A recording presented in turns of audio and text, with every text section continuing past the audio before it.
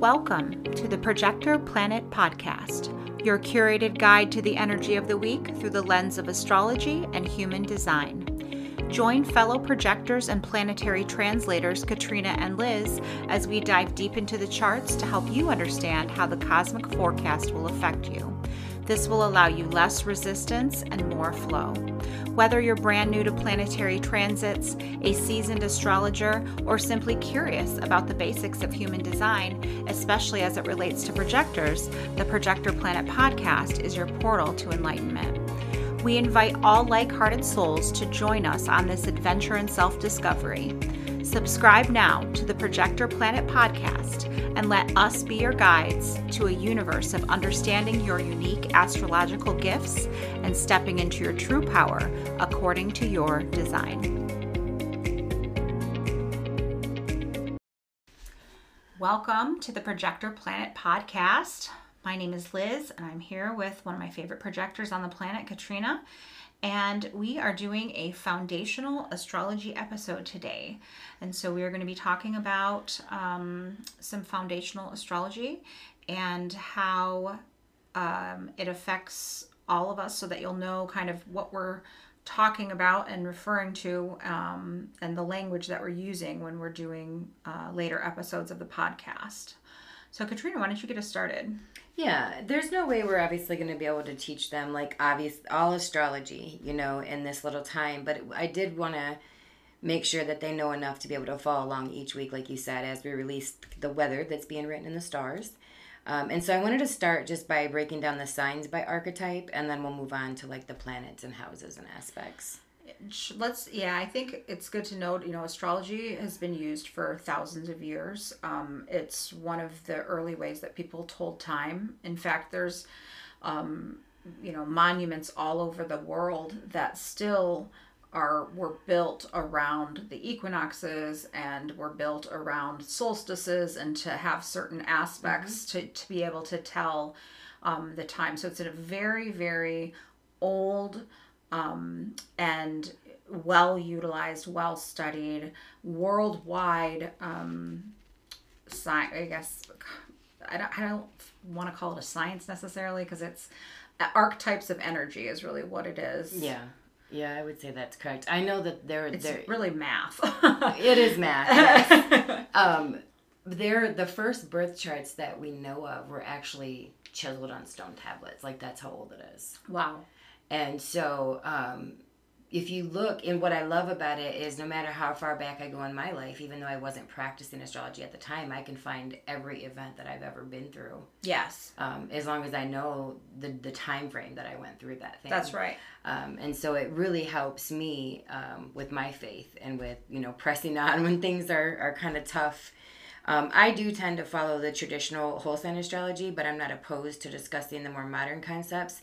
And I do laugh because we were just talking about like tribalism earlier today, and even something as which not just what type of astrology, whether you're talking Western or Vedic or Siddhi or whatever, but the house system. Yes. Can be very tribal. Yes. I'm not opposed to anything. I just happen to like what I like best, but it can be very tribal even among astrologers about which house system for they my use. own. I agree that, and when we're talking about house systems, and we'll get into this a little bit later. So some astrologers believe in starting the first house on your ascendant, which is called Placidus astrology, and so whereas whole sign astrology begins at the degree 0 of the sign, right, that your ascendant is in. So that's the real difference, and I would say whole sign and Placidus are the two most common as far as Western astrology goes. Yeah, a lot of people in my groups will use equal houses too. I don't personally know much about that, but typically the two that you will see at war are the Placidus and the whole sign for sure. And both have been around for a long time, and both are have valid. Yes. Both have their uses. It's just like looking out of the same, looking out of your house through different windows. Absolutely. Yeah. Absolutely. So with all that being said, we can kind of start with Aries, and Aries is ruled by Mars and represented by the ram. And you could just think about Mars being the god of war, you know, in Roman mythology. That's very Aries, right? So when I think of Aries, I'm thinking of rushing in head first. I'm thinking of impulsivity. Aries is here to pioneer something, right? But it's the baby. To get stuff started. Yes. And you're the baby of the Zodiac, and you're an Aries rising as well as the Sun and Venus and Mars and all that. So you have very familiar very prominent. I look like an Aries. Yes. But so Aries just rams right on through because it's just trying to pioneer something, right? Yes. It's the first sign that we're alive, like the self-awareness stage, right? It's like coming out of the collective soup that is Pisces into new birth of individualism. Absolutely.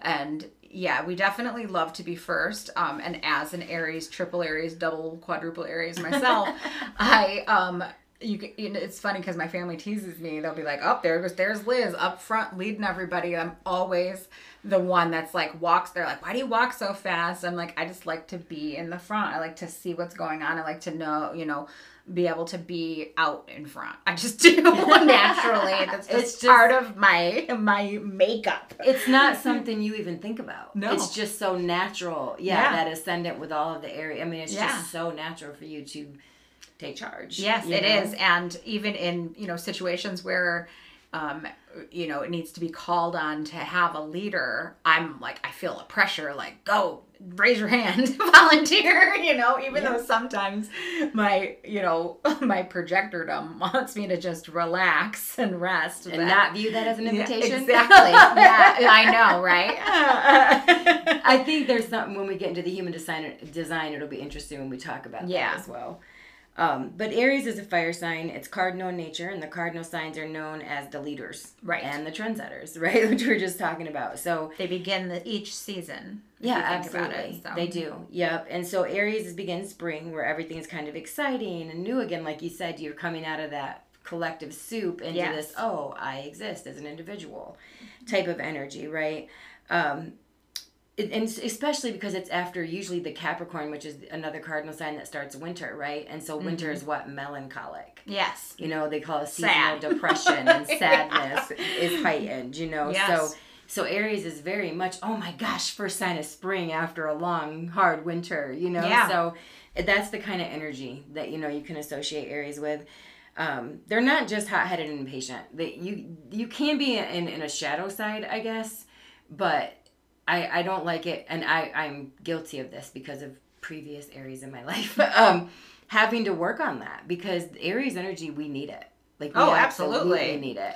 Somebody's got to start something around here. Yeah, absolutely. Correct. And so, but they're hot-headed, they're impatient. And yes, on the shadow side, if they're not self-aware, they can be, but look how you have so much Aries and you're super self-aware and we get along great. Yeah. Do you know what I mean? So, so there's something, so they can be, but really as you evolve, it's more about learning where you're no longer willing to take no for an answer. Yes.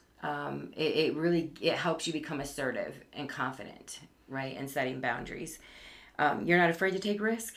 No. Which so many people are. Aries is not afraid to take risk, and they'll just keep trying until something sticks. Like, that didn't work? Okay, let me try the next one. I always like to look at, in terms of the element too, Aries being a fire sign. It's like, what does fire do? It can keep you warm. Like, I can be like a wonderfully warm person. It can, it'll scald you. It can, keep you warm. No. But, it can be fast. It can smolder. It can, all of the ways that the element expresses, also Aries people, that archetype expresses as well. And that's true for all of the signs and their elements. Oh, absolutely. Absolutely. It definitely matters.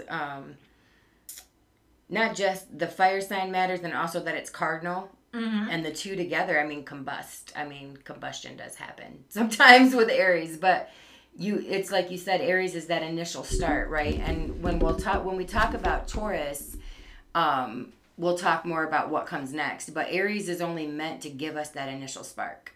Like, let's get this going. That's what Aries' job is, and they're very good at it. And so sometimes Aries people might find that they struggle to finish things. And I struggle with that myself.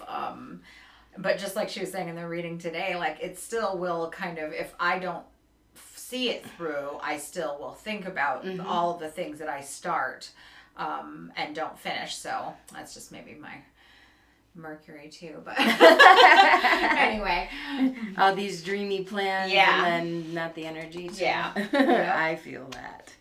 But really, you're gonna find out where you're more Aries based on what house it is in your chart, which we'll talk about houses. But like for you, it's the first house, so it's just like people know, like you're an Aries.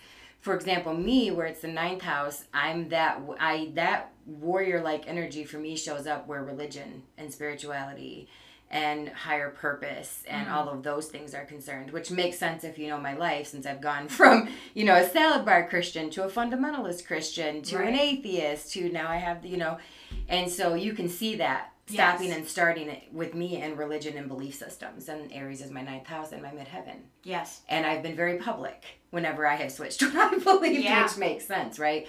So again, that's how you know, like, where you're showing up. So is it your 7th house? Is it your 11th house? Because that's where you're showing up that way. And then also you want to look when you're thinking of, Aries is where is it being ruled from too. That's, look at, the planet, its planetary ruler, which would be Mars, and where is Mars in your chart? And so and what aspects is Mars making to other planets in the chart can tell you a lot too. Yes. Mars, if Mars is your chart ruler and let's say it's in Cancer, it's in fall.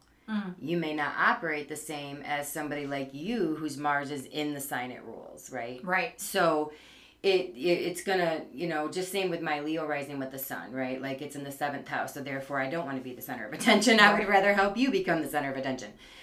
So again, it's gonna depend on, you're right, that ruler and the aspects it's making. So if you don't resonate with your rising sign, I always tell people, look at the ruler, look at what aspects it's making, because that's how you're perceiving yourself. Yeah, that makes sense. For sure. And so Aries is basically, to me, the first sign that, hey, we're alive. Can we talk about rising and what that means? Or are you going to address that? Yeah, we can talk about that. Okay. So basically, you explain it really good about what it actually means, if you want to take that info.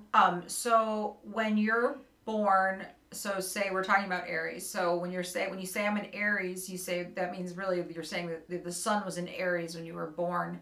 But that just means that the sun was rising in Aries when you were born.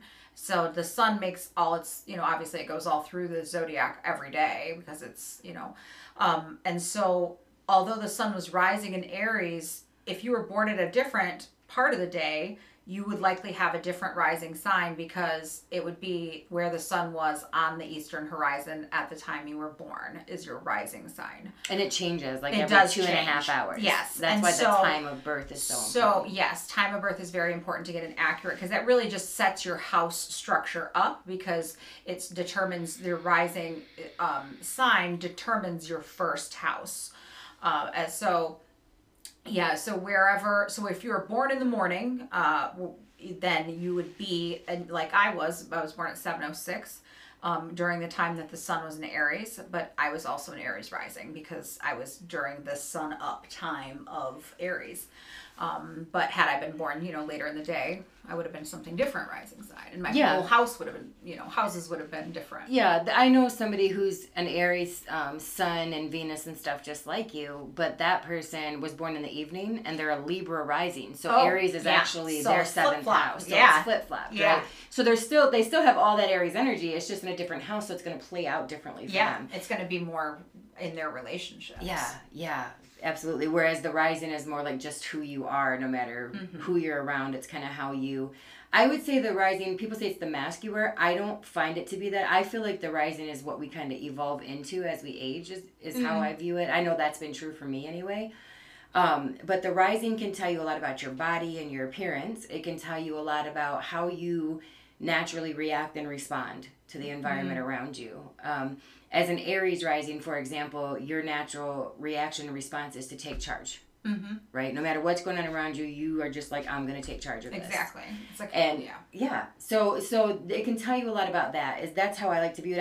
I don't think it's a mask or like where... I always heard it as like it was like the lenses that you saw everything through. Yeah, like, that makes more sense. Yeah, like it's not like something you're trying to hide from. It's just your perspective that you have on. Yes. You put that perspective kind of toward all of the other archetypes. Yes, absolutely. So, and again, just pay attention, like we said, where the ruler. Right. You know, if you're Aries, what we're talking about, that's going to be Mars. What sign is Mars in? What house is he in? What aspects is he making to your moon, maybe, or your sun? Or is he making an aspect? Which we'll talk about how to know the aspects, you know, when we get to the end of this. But those things are really important to help you kind of understand the lens you're viewing the world through. And then once you understand it, you can kind of evolve it from there because you're paying attention to it and you're giving it, you know, there's intention being put into it. Yes. But prior to really putting in that effort, you're just kind of not understanding you even have this perception and you're just walking through the world with it, you know, oblivious. And just to also point out that just because you might identify, like say, oh, my son's in Aries, or oh, this is here or this is there, we have the whole chart in you know what I mean? We have all of, you know, when we were born, all of the neutrino and all of the energy streams were streaming through all of the planets at a certain point. And so just because you have like an empty house or something like that doesn't mean that you don't have something there, and you don't have that archetype. Everybody has all. We could talk about that all day. Some of the newer people I find when they come to astrology, they're like, you know, what does it mean when I have an empty house? And I get triggered a little bit when people post this meme that says, oh, you don't have much to learn in that area of life. BS, right? Because I have an empty 11th house, but the ruler of that 11th house is in my 7th house, sextile my MC and conjunct my sun, which rules my whole chart. Right. So that house is not unimportant, right? No. So she's absolutely right. Never buy into that, oh, if it's an empty house, you don't have any work to do. No. That is just untrue. We all have lots of work to do. There's always going to be work to do. So again, even if it's an empty, say your Aries house is empty. Mine is, except for my midheaven, right? But let's say mine's so chock full, I need like extra space. You have tons of Aries, yes. I do not, but that's good because when we're friends, and it's opposite my 3rd house, so when you and I communicate, you teach me and transfer some of that Aries energy to me, which I need because I don't have a lot of Aries. I don't have, you know, I'm a fire rising, but I don't even have a lot of Leo. I have Jupiter retrograde. Right. You know what I mean? And I have Neptune and Sagittarius. So in my chart lacks a lot of fire and especially water. So fire and water friends I need. And then our communication 3rd house, it helps me grow in that area, you know. So and that's a whole nother conversation. We're talking about synastry. Right. But we're gonna go into what the planets also mean and what the houses mean. Yes, right? Yes we are. Yes. Okay. And so basically to wrap this up, Aries is the first sign, like I said, that we're alive. It's sort of this ethereal spark, right, that shows us the material world is ours for the taking. That's kind of how I view Aries, like, this world is mine for the taking. Right? Yeah, it's just uninhibited. It's just like baby light my fire potentiality, kind of. Yeah. It's beautiful. I love it very much.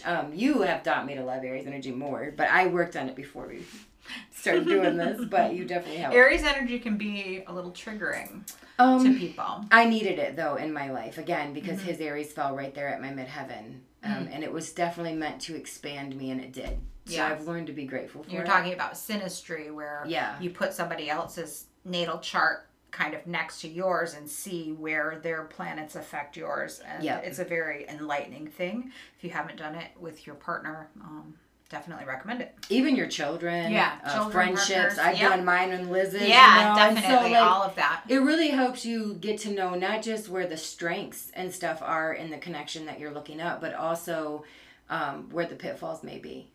Do you know what I mean? So if you know somebody's Mercury placement, for instance, then you know certain things they say are not personal to you. Right. It's just how they communicate. And so these types of things really help relationships when you start learning them. I love looking at the synastry.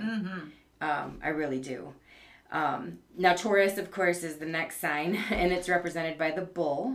Very, very stubborn. One of probably, I would say, the most stubborn signs is Taurus. Fixed. It's what's called fixed energy. So it's between cardinal energy, gets things started, and then mutable energy is at the last, which kind of shifts into the next, and so fixed is stuck in the middle, and so that makes a lot of sense. Yeah, it's got that staying power that's needed, right? Because Aries is this initial spark, and then it dies out. So here comes Taurus with this like I mean, Tauruses can endure. Yes. Aries like sets off to like find the new land. Taurus is the one like down like building the homes and plowing the fields, like getting things like prepared. Like we have to, like my husband is a Taurus. Oh, he's Taurus rising. His Taurus there. Yeah. So I know Tauruses very well, and I love a Taurus, just a Venus ruled person.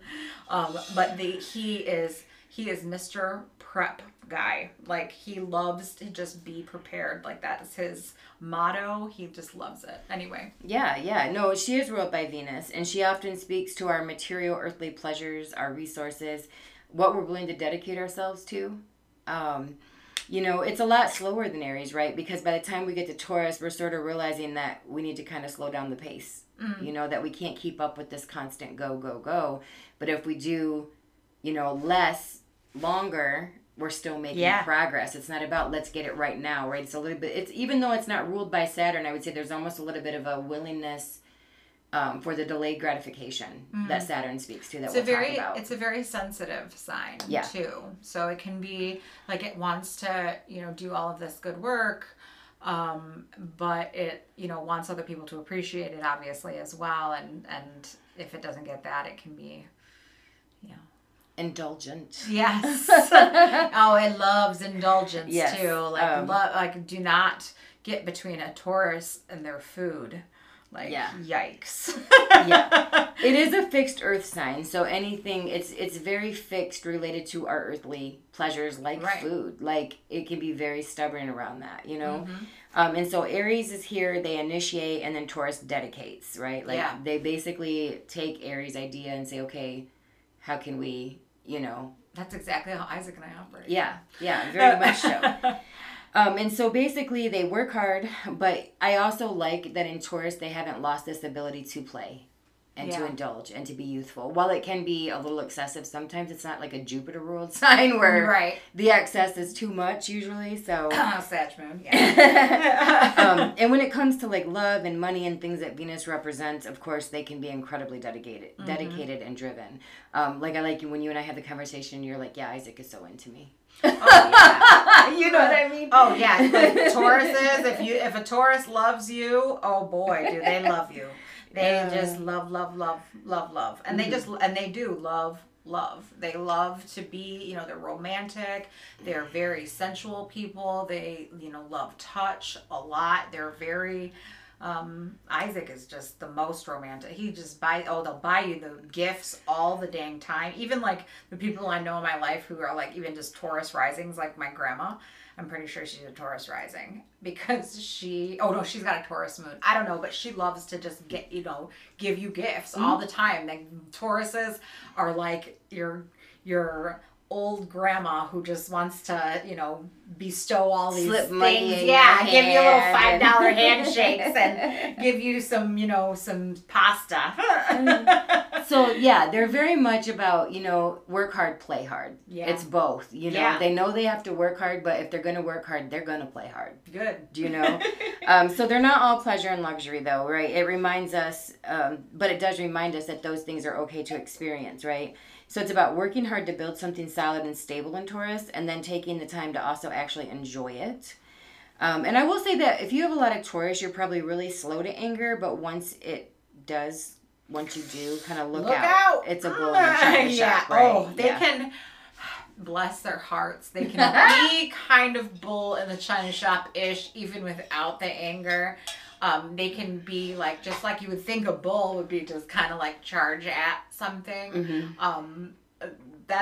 My husband has gotten a little too like heavy-handed with things and has broken things, and you know what I mean? They literally can be that way. Yeah. They tend to be like more like kind of short on the shorter side, like stout people.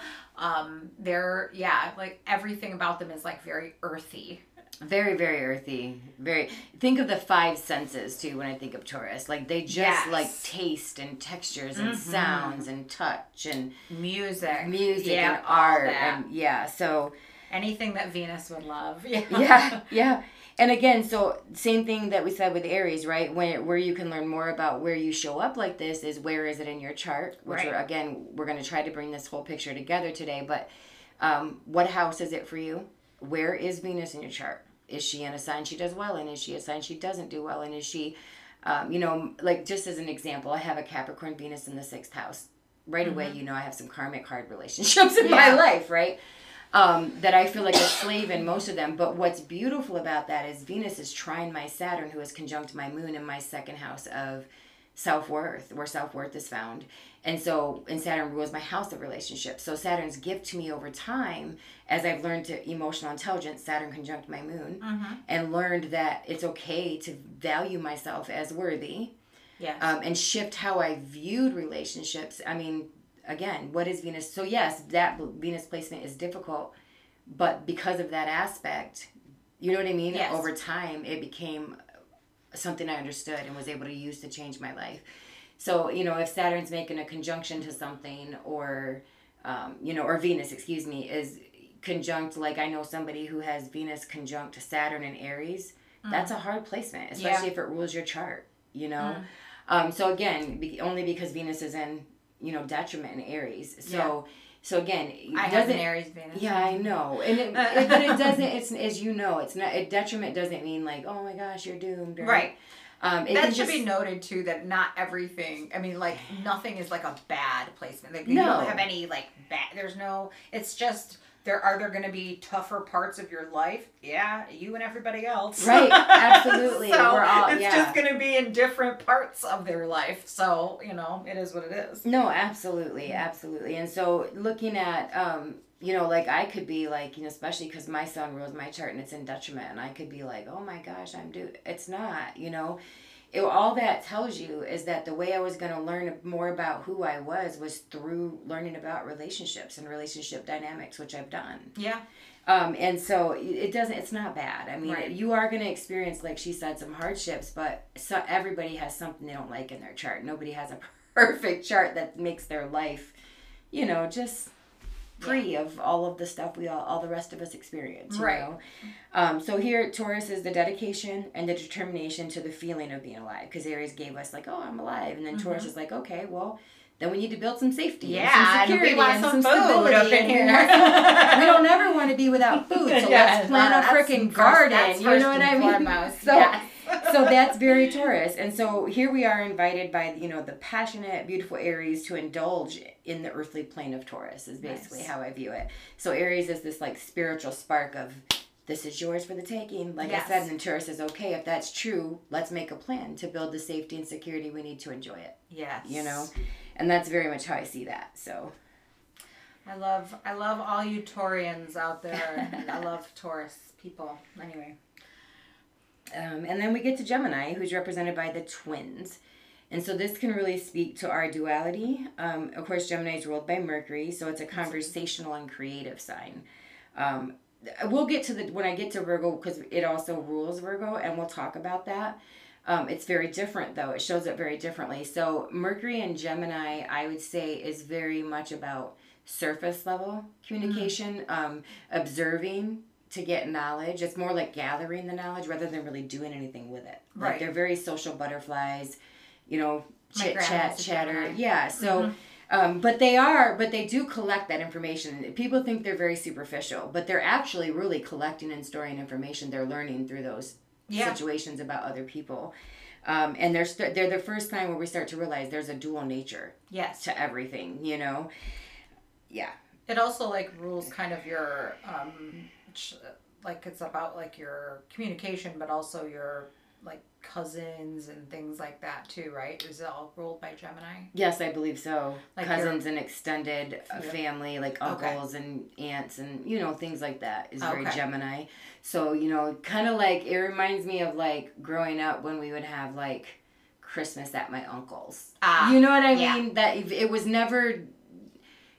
Nobody ever talked about the stuff that was happening in front of everybody that wasn't good, right? So we would just pretend for that day that like we're just this, superficial, happy family opening gifts. That's very much, and then of course very surface level. Very surface level, yeah. Okay. And Gemini's an air sign, so we've gone from fire to earth to air now, and air is obviously anything that's like communication related and ideas, communication. It is a mutable air sign, right? So it's about consistently being willing to shift the way it thinks and speaks. So very chatty, and humorous. And so if the cardinal signs are the initiators and the fixed signs are the doers, the mutable signs are the philosophers. Right? Okay. So they start to question, okay, well, what are we initiating and doing all this for? Like, what is the purpose? Do you know what I mean? Yeah. So, and it's where we start to realize the good and the bad in the plan that Taurus made, right? Like what's working, what's not working. We start talking about that, And so basically this is the first time in the, the continuity of the Zodiac that we realize we can change our minds. Right? Sense. We don't have to be stubborn fixed, like Taurus and fixed. Like we can actually change our mind a little bit. And so we start to understand the importance of becoming adaptable, right? But the shadow side of that obviously becomes gossip and fitting in over real belonging. Because there's still the Taurian, I would say the Taurian energy of wanting to, prestige and luxury and those types of things, indulgence, know, and it can be really hard to let that stuff go. And so we can work more on trying to see where we fit in rather than looking to actually belong. Right. We're still pretty young in the Zodiac. I always say Gemini's like the teenager stage. Yeah. Makes a lot of sense. We got Aries as the infant, and then Taurus is like the toddler, younger years, and then you get to Gemini and you've got a teenager. Right. Bratty teenager. So, but basically, we become adaptable. Gemini is about gathering information for later processing, and so it has a need for stimulation constantly. It sounds like a teenager. and it wants to exchange ideas, and so this is where we learn like about multitasking and how to handle a ton of stuff all at once. The problem with this is it can also be where we take on too much responsibility and then we become scattered and procrastinate. Because we're wanting so much stimulation. You know what I mean? Yeah. We're taking on so much. So, now once the obviously Gemini energy evolves, it's obviously not so all over the place. It's actually a powerhouse of knowledge. All that information that it's been collecting and storing is very useful. And so it can complete the work of two people on its own probably and not think twice. They are fast. My I think of caffeine almost. Yeah. So just look to where that is in your chart. And this is where you probably show up most like a Gemini. Again, you're going to want to look at Mercury, the sign and house he's in, as well as is he making aspects to anything, But both Aries and Taurus are more about I. They're like I signs. They're concerned, like Aries is concerned with I exist, therefore I want this. And then Taurus is like, yeah, I want this, and I also want to indulge in this and indulge in this, right? So they're very self-absorbed. Whereas Gemini is gathering this new information and figuring out, other people exist, we ought to try to fit in. Right. Right? So we start having this awareness of other people existing outside of ourselves.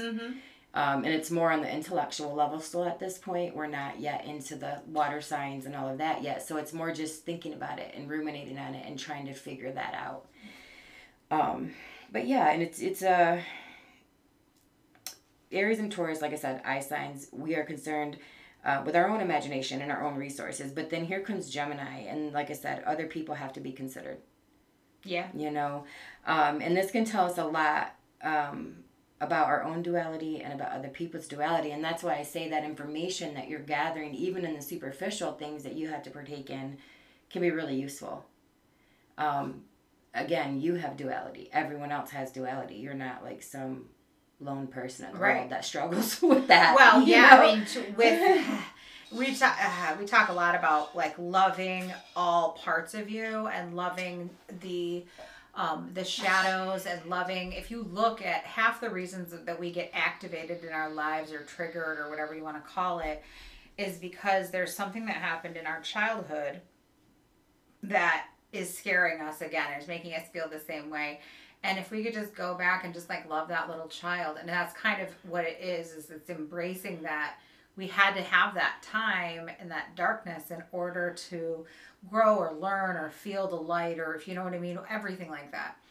I always say the light at the end of the tunnel is not the illusion, the tunnel is. I love that. So I don't even remember where I heard that. That's not original. I just don't remember. I just read it one time and loved it, and I'm sorry I don't remember where I saw it, but it stuck with me.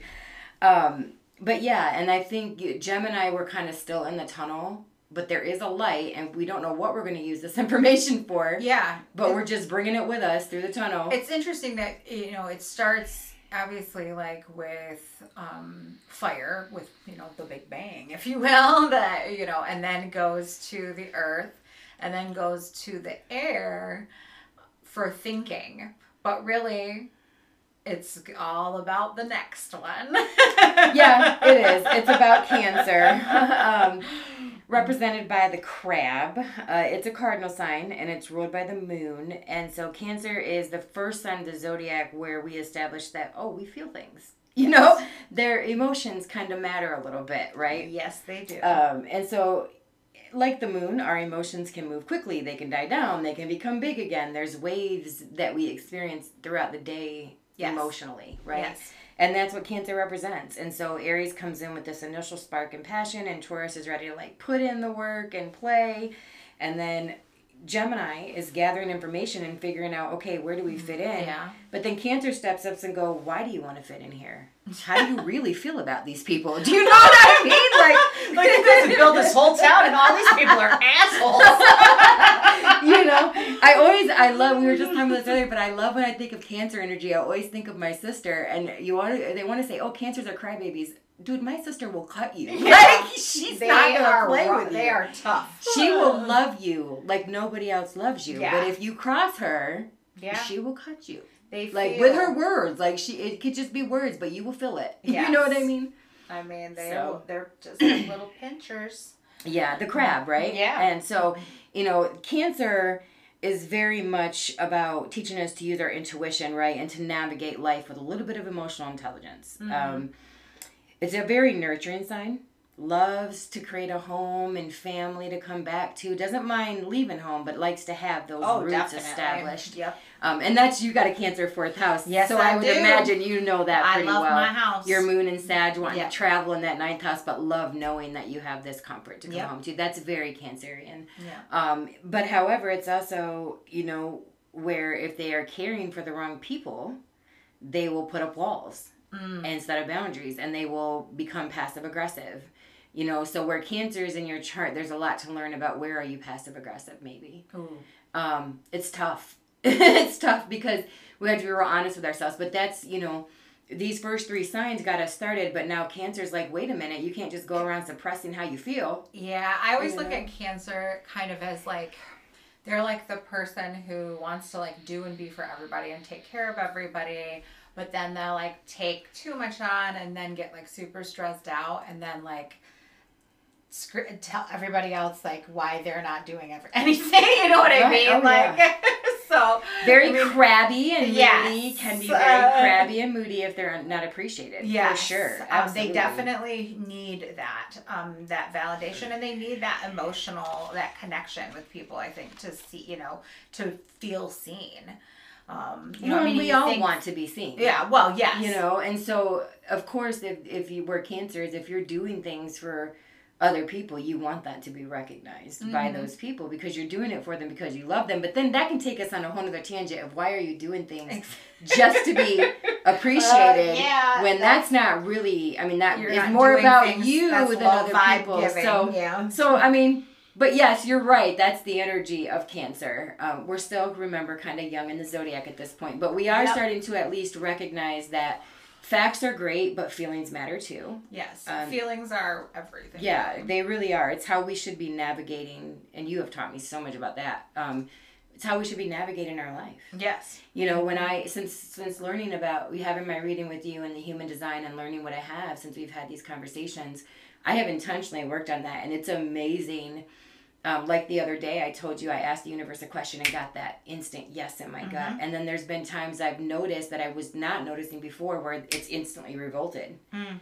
And so that's been really interesting. So definitely, I would say starting feelings, to listen. Yes, and feelings are so important in getting to know your body. And we're going to get into that with some other signs. But right now, with Cancer, we're just realizing, we feel stuff, right? Yes. I would say they're very perceptive. Very perceptive, psychic. Yes. If you have a lot of Cancer placements, you definitely feel deep, and you are likely have, you know, visions or whatever some kind of a clairvoyance, clairaudience, something there. It's a very soft, feminine, reflective sign. Oh, yeah. You know, definitely. I Cancer energy is great, especially I mean, it's ruled by the moon. So it's very maternal in a way, and I used to not like the moon in Cancer because it's my 12th house, right? But now that I've obviously grown and evolved, I really don't mind it so much. Yeah. It obviously usually pulls deep stuff up for me, but now it's like I'm okay with that. Oh yeah. I've learned to sit with that, and I probably needed to. The moon is definitely the biggest. I feel like has the biggest impact on our kind of day-to-day moods or emotions, which totally makes sense. So for sure. And we're going to talk about that too, because every month you get like a lunar return, which can tell you a lot about your emotional waves for the coming month. And then also it's good to note that Cancer also represents like our roots, like where we're from, and you might be talking about this next, but like our genealogy, our like generational trauma, that kind of stuff. Oh yeah, too, family cycles. We talked about like the Pluto and Cancer generation, like dress up and look pretty and let's go to church, and do you know what I mean? Very, it's deeper than keeping up appearances, but also because it's the crab, and it feels, but it's still new to feeling, right? So it's afraid to really put those feelings out there. It's recognizing, okay, the feelings are there, but it's still hiding behind a shell because it's not sure what to do, with those feelings is a way to look at it. I feel like the higher lesson is that sometimes the best thing we can do is flow. Yes. When things are initiated, Aries, right? We've put in the work, Taurus, we've gathered new information, and so we've applied it. And now sometimes there's this sit and wait period, which I feel like Cancer can be. Stop. They don't even walk straight forward. They just are sideways, right? They just like side to side. Yeah, let's just stop and eat a good meal and spend some time with the people we love, whether they're chosen family or real family or whatever. Let's just have some patience and have some delayed gratification by finding some resonance in the present moment with the people around us. That's so important. Yes. I feel like we can get in such a hurry sometimes. Yes. And so that's really important. And again, they're not all moody and they're not all crybabies. They're just here to teach us that we should feel our way through things a little bit, Yes. And to be honest, I like the fact that it's represented by the crab, because what I've learned with Saturn conjunct my moon is emotional intelligence is a lot about isolating yourself to work through it. So it's interesting because there's the term crabs in a barrel. I'm sure you've heard it. This is where when a crab tries to get out, the other crabs will just pull him back down. And so with it being so related to like past trauma and generational things like that too, that there could be a propensity for that, I feel, with cancers. Absolutely. Cancers. Wallowing in it. Yes. Going, surrounding yourself with other people who wallow in it. I think of my stepkid's mom who just passed away with cancer, and she definitely wallowed in it. Yeah.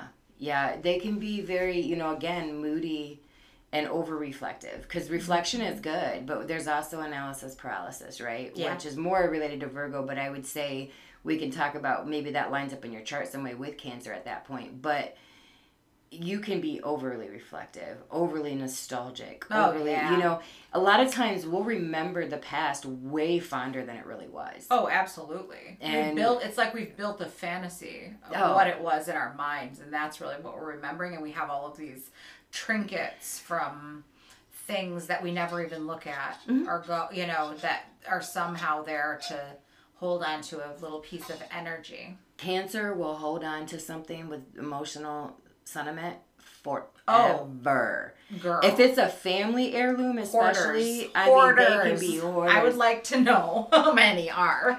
yeah, that's very true. You just reminded me of that. That's very true. So it's not a fixed sign. It's, but it does hold on to things. Yeah. It will hold on to things if it has emotional sentiment. Well, I mean, it's, it's all the past, trauma and wounding and all of that stuff. It's, where we start feeling.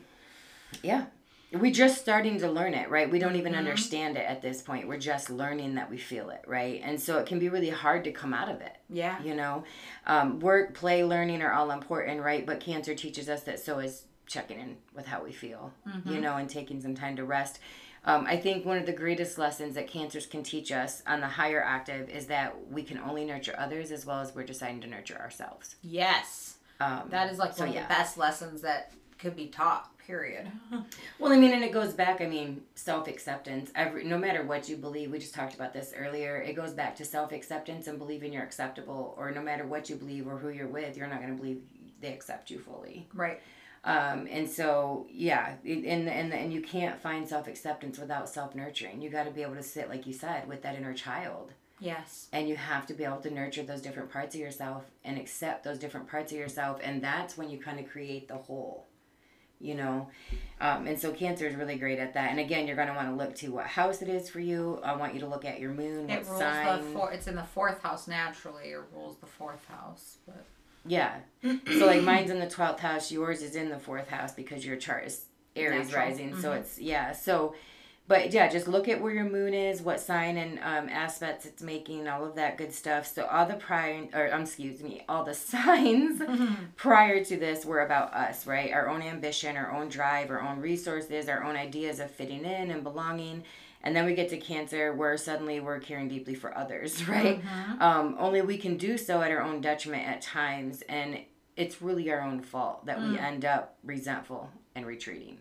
That makes sense. You know, because we're choosing to tolerate that. So that is Cancer. Well, now after we've all been, you know, realizing that we're feeling our people around us, eventually people start squabbling and eventually we need to elect a leader. So here comes Leo.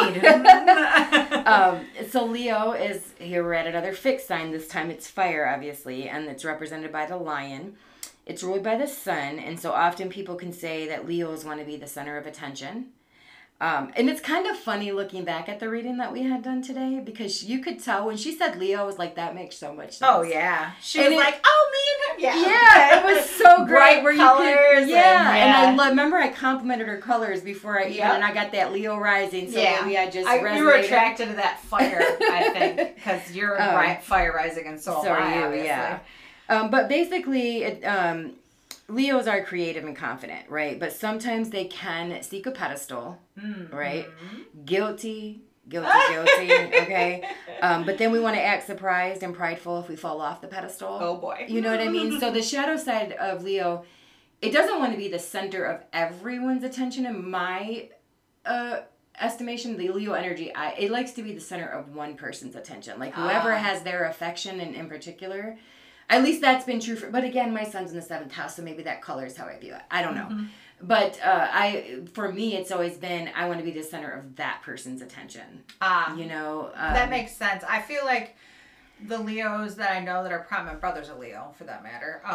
He's Scorpio rising, but still, they very much like to be the center of attention. Just in general, you think? Yes. Yes. In many ways, yes. My best friend was a Leo growing up, too. Interesting. I mean, John's a Leo, but I don't feel like he's like that either. I guess. I mean, I feel like he's confident no matter where he goes. Do you see him at his work, though? Oh, no. So that's a good point. You know, if you, I bet you that's where a lot of it comes out. Probably because it's his 11th house. Yeah. So out in the world. Yes. Yeah, that would make sense. Yeah. I don't know. I love the Leo energy. Oh, me too. Like, heck yeah. Like I said, my best friend growing up was a Leo. I think at the end, what Leo is here to teach us, though, is, you know, the pedestals are great while they last, but ultimately it feels better to live authentically with integrity than to be on anyone's pedestal. Absolutely. Right? And so it's here to teach us what it means to practice wholehearted living, which involves courage, which is very Leo. It really is. That's like the lion, the courage. Yeah, it's very courageous to step out from the group and say, actually, this is what I want. This is what I value. And Leo can very much lead the way in that, like following your heart. And so where Cancer, you know, we're learning we have these emotions, and then Leo comes in and says, okay, we have these emotions. So at first we may try to like get other people, you know, make them responsible for those emotions, right? Put me on a pedestal, you know, make me feel good. Right. But then as we evolve with Leo, we start to realize this doesn't feel good, right? This pedestal that I can't ever fall from, that makes me have to like perform and be perfect and all of Yes. these things, you know? And so the ultimate, like I said, is wholehearted living. It teaches us how to use courage and charisma and to not just to lead ourselves, but to lead others, you know, out of that group think. Leo's very, and we'll talk about the oppositions when we get there, but Leo's opposite Aquarius. So where Aquarius is very, let's think about everybody, Leo is like, no, let's think about I'm thinking me. about myself. Yeah, I'm thinking about myself. So Aries says, I want to do this. Taurus says, okay, let's do it. And Gemini says, wait, we need more information. And Cancer says, well, how do we feel about all this? And Leo says, well, let's check in with our heart. And let's really ask ourselves that question. Yeah, because Leo energy, rules the heart chakra. So, yes. It's wherever it is for you, it's where you can actually build the most confidence in your life, in my opinion. It's not self-centered without a purpose, I guess, because the shadow side, they are very self-centered. But it's not without a purpose, right? So if it's meant to figure out what self-confidence is, how else can they do that? If they don't investigate itself and put itself out there, you know? Leo's downfall, I feel the biggest downfall would be the pride. Yes. It can be a big downfall. So in some ways, it's still a young, arrogant sign that hasn't really learned how to ground itself to achieve an actual confidence. But that idea of, like, we're searching for it. Right. You know, we're searching our heart for what does that feel like. And I think a lot of times with Leo pride, it boils down to not wanting to admit that they're wrong. And so a lot of self-righteousness and just, you know, not being able to, once they've started down a path, not being able to like back up because of pride and reverse course and say, hey, you know, I was wrong. Like they'll just drive themselves off the side of the cliff, you know, even if it's like not even the right idea, you know, just to prove a point. Yeah, no, absolutely true. I've done it in the past. It's absolutely true. You know, it's basically, they're not displaying it though in order to say, oh, I'm somehow better than you. It's coming from a place of wanting to be good enough for you, if that makes sense. And so if nobody else is going to make me feel good, we're in Cancer, right? If nobody else is going to make me feel good, well, then I'm going to figure out what does make me feel good. Yeah. You know what I mean? Well, and that's why Leo rules things like creativity and art and like acting and... Which we heal through. Yeah. We heal through art. And creativity and self-expression. Yes. That's how we heal. So that would make sense that Leo comes after Cancer, right? It's where you carry the most heart, right? And so it can teach us that our own voice absolutely matters, and that rather than chasing others and like hoping they accept us, we can stand proud on our own, right? We're strong enough to lead the pack, but yet we're courageous enough to move without it. Yes. That's very Leo. I love being surrounded by people, and I love warmth and love and appreciation and all of those things, but if I don't have those things, then I'm not afraid to go create it somewhere else. Yeah.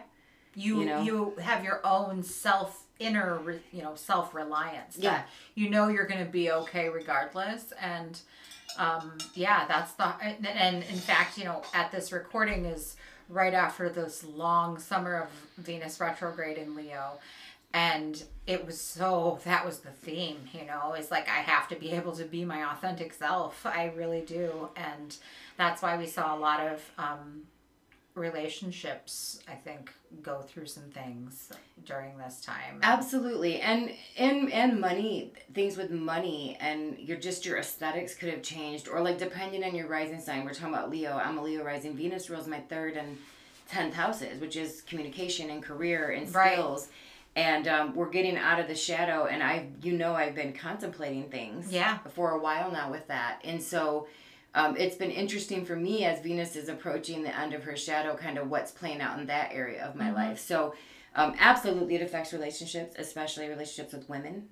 But it is love, it is beauty, it is money, it is pleasures. It rules Taurus, right? Like it's all of those things. And so art, like you said, with that retrograde Venus in Leo, that's very much about what we were doing. Like, are we doing these things from the heart?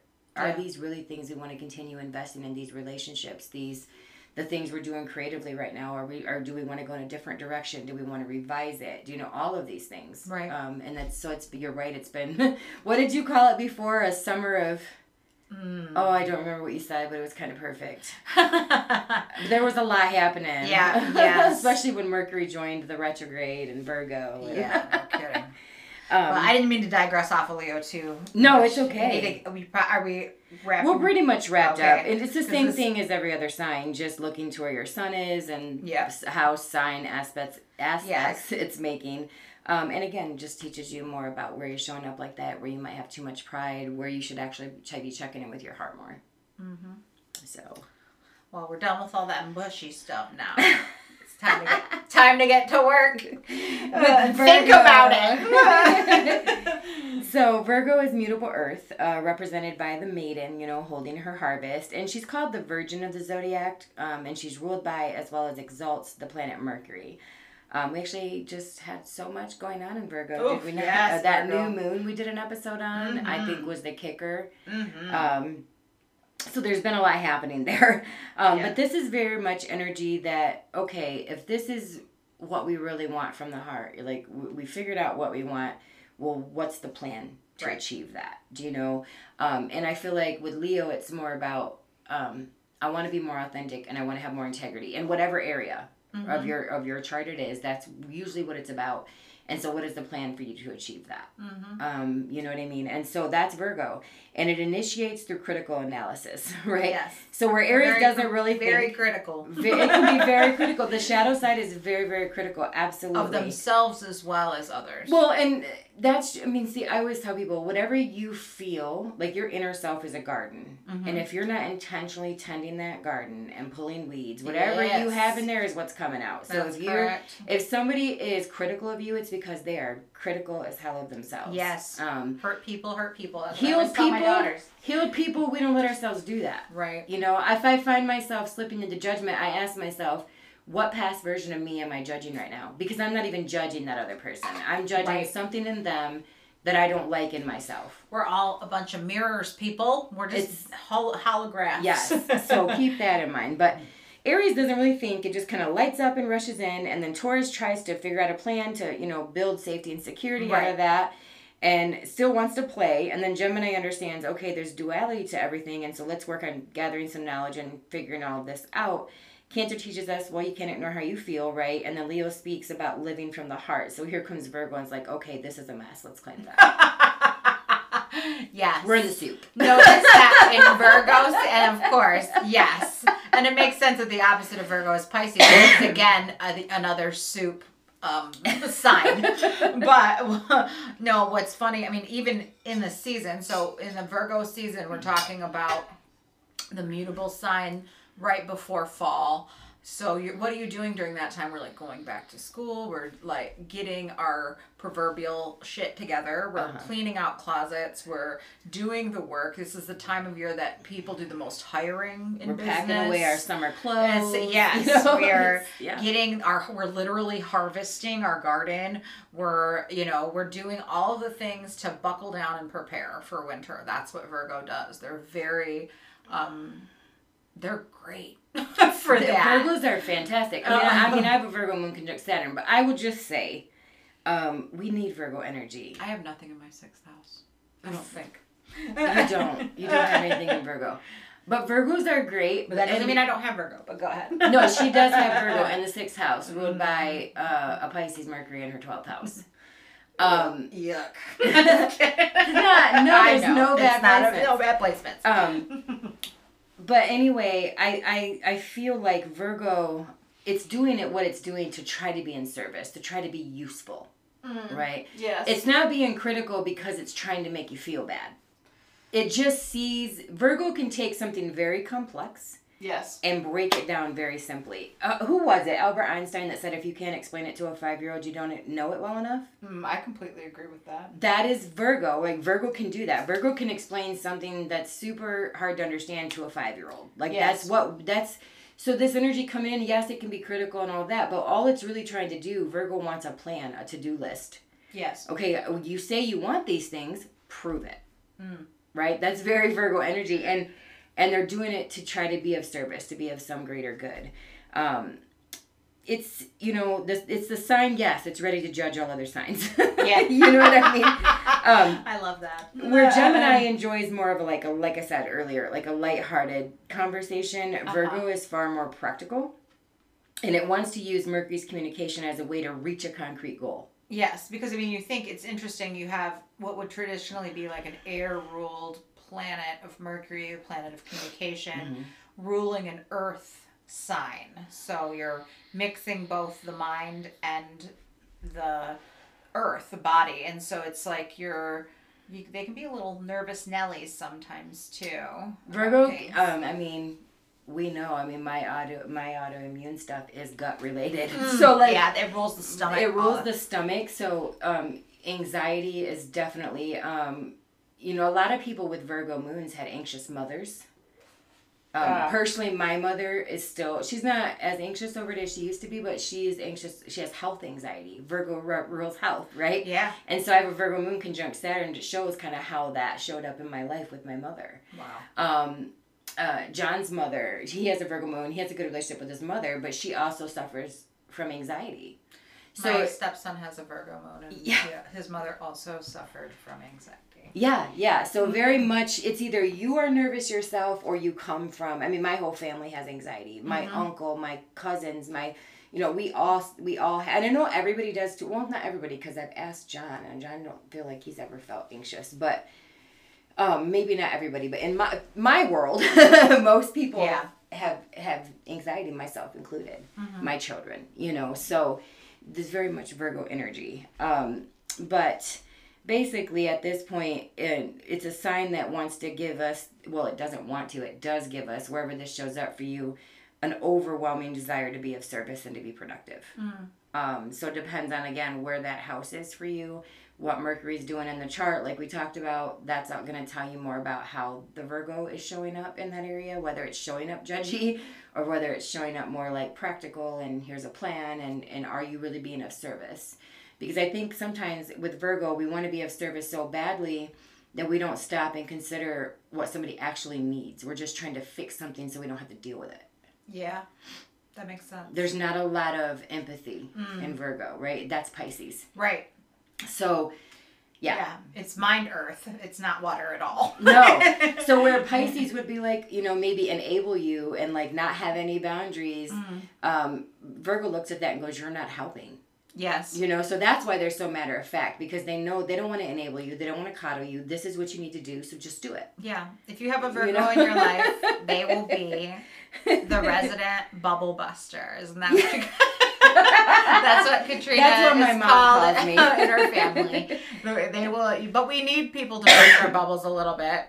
And Virgo's like the surgeon. They come in and they just see the little problem and they're like, needs to be tweaked here, but it's a huge impact on people's systems. So yeah, it's not about the nitpickiness and the judgment. It's honestly where we can offer ourselves the flexibility to correct our course. And a lot of times Virgos can get so set on correcting everybody else's course, right?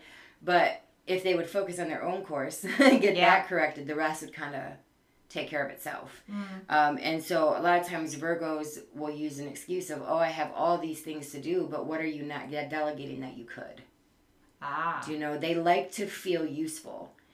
But so again, they don't want to delegate. They want that control. They want to feel useful, but then if there's no appreciation, they want to complain about it. But again, we can go back to that conversation of we are choosing that. Yes.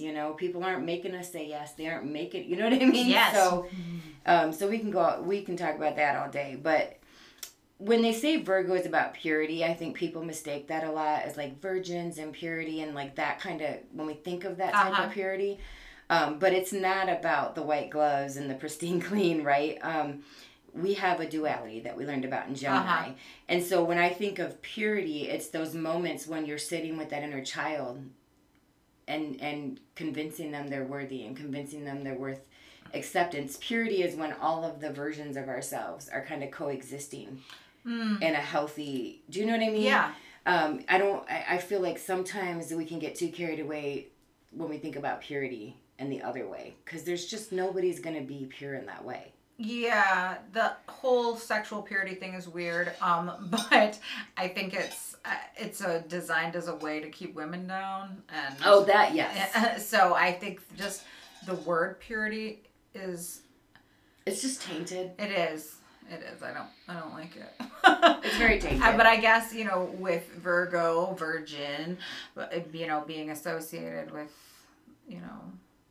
But I feel like it's more about, so when you think of Virgin, like fresh, start, Virgo is more about, okay, and we've gone through, this is, I'm alive, I can do all these things, to, okay, this is what we need to do, though, to create safety and structure and stability in this world, to, maybe we need to learn some more things, to, wait, we have to consider feelings, Yeah, wait. And then we get to Leo and we're like, okay, can I be courageous enough, despite all of this stuff, to just be myself? Mm-hmm. And then Virgo comes in and it's like, this is your blank slate, make a plan. Like that type of fresh, not a purity where all that old you disappears, but this pure moment of when you feel it's the like rebirth. clarity. Yeah. Clarity, Okay, I like the word clarity. So that's very Virgo. And it's about health, of course, and habits and routines. We obviously can't just go. Right. The way that Aries would like to, and we obviously cannot clean. Our tummies will hurt then. They will definitely hurt. You will just not have you will just run yourself down. Yeah. And we also can't cling to the comfort zones, right? Of the security and the safety that Taurus wants to just stay and play in. Right? Yes. That's not good either.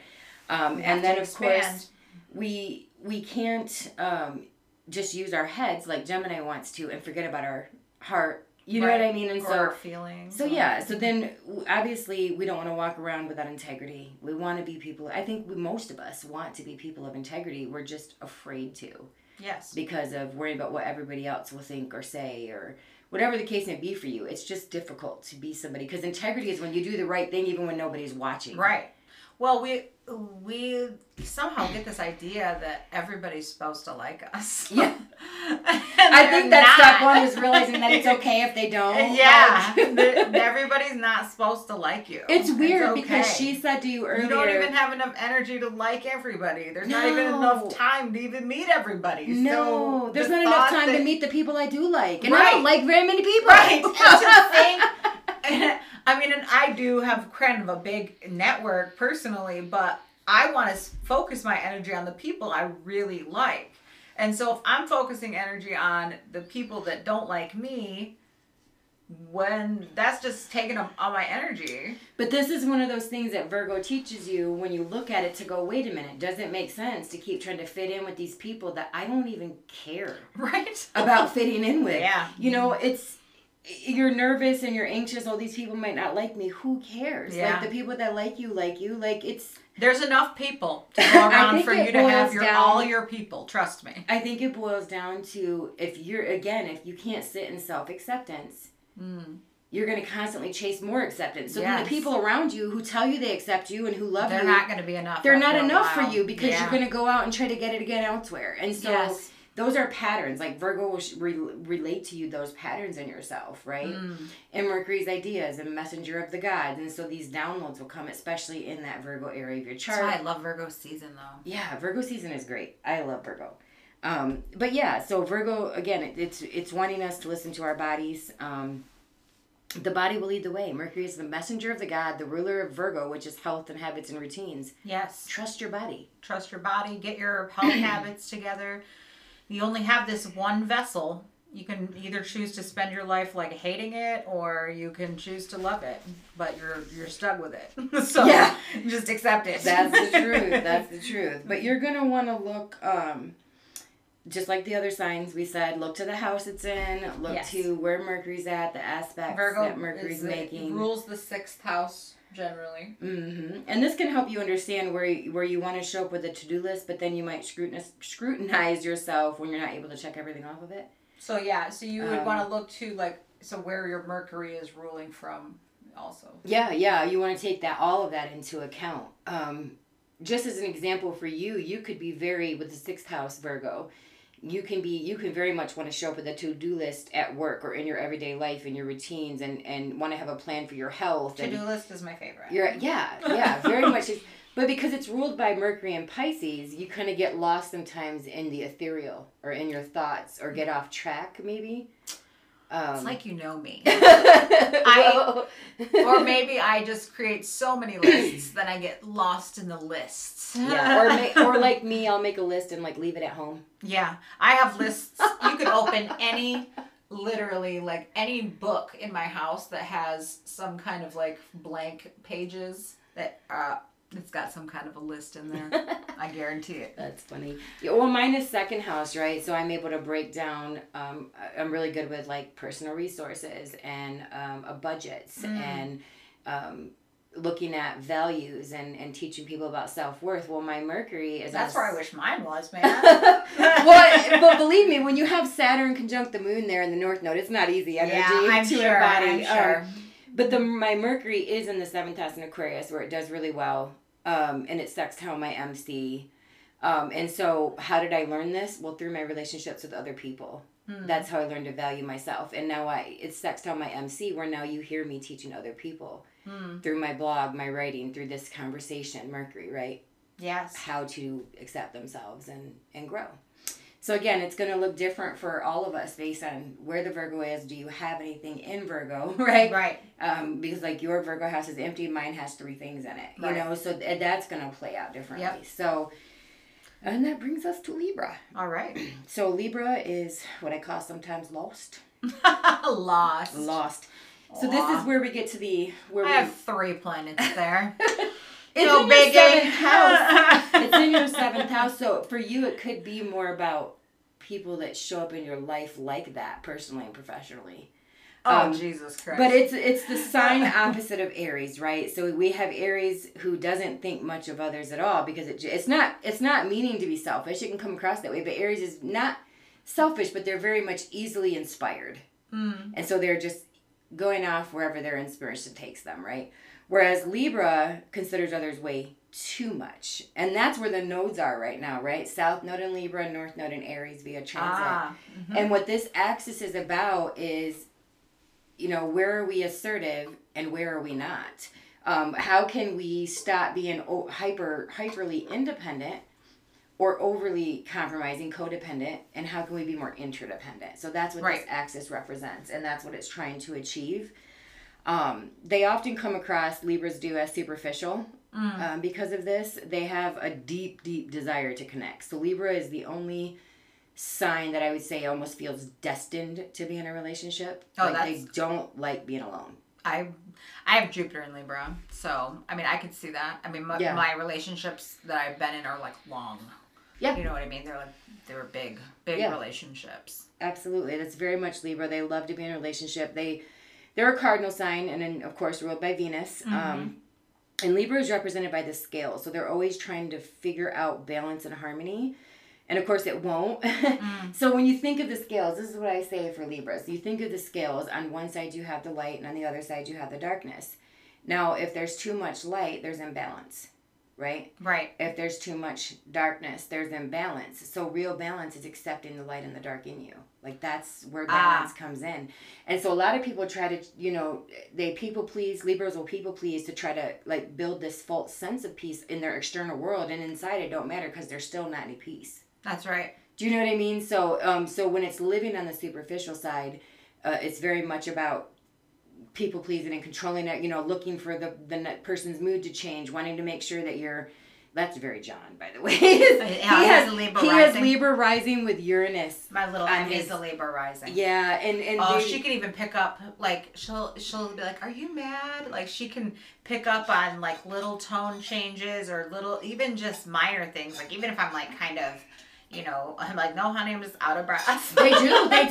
Listen, I'm going to tell you, they're an air sign. They're very smart. Yeah. When it comes to so relationship smart stuff, John will, and you and I talked about this. So, like, if I don't even recognize, say, my energy's off. Oh, yeah. John will notice my energy's off, and we had to talk about this, him and I, because he would want to fix it.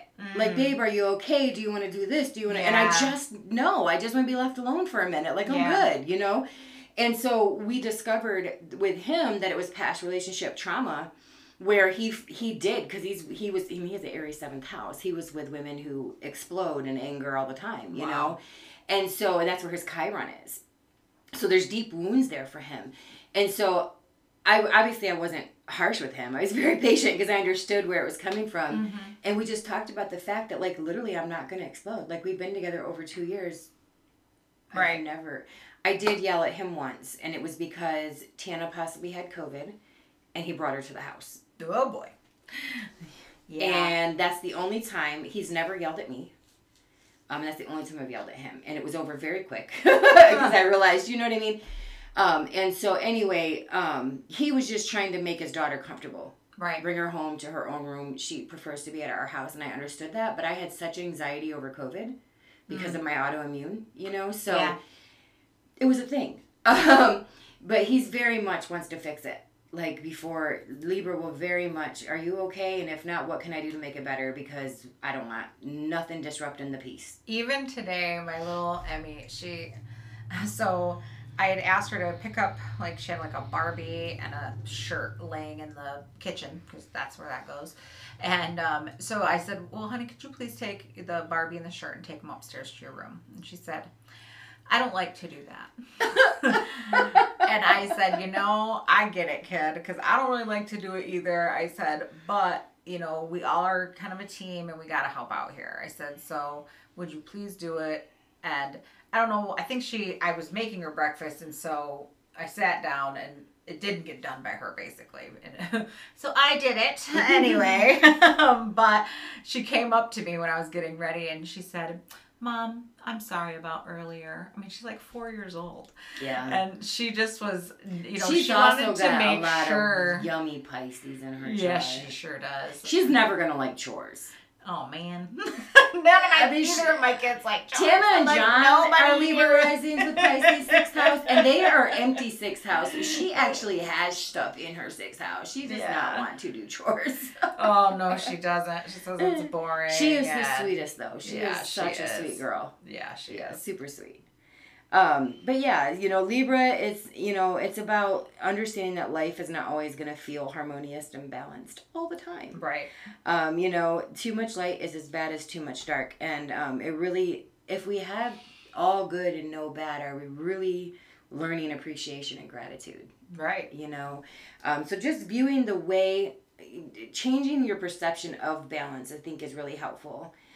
Because balance is not, let's regulate faster, let's get away from the shadow, let's suppress this. It's, I just want to feel good all the time. No, balance is sometimes I'm not going to feel good, and here's what I do during those times to get through it, to get myself to where I'm feeling good again. Right. Like it's flowing through the different emotions that come, right? And so that's real balance.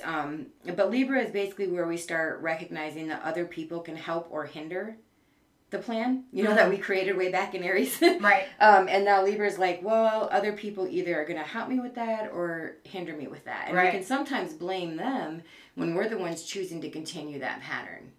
You know, it's very much a way you and I talked about, and this is very Libra. And in past podcasts, we have talked about how catering to other people can be a way to avoid our own potential. Oof.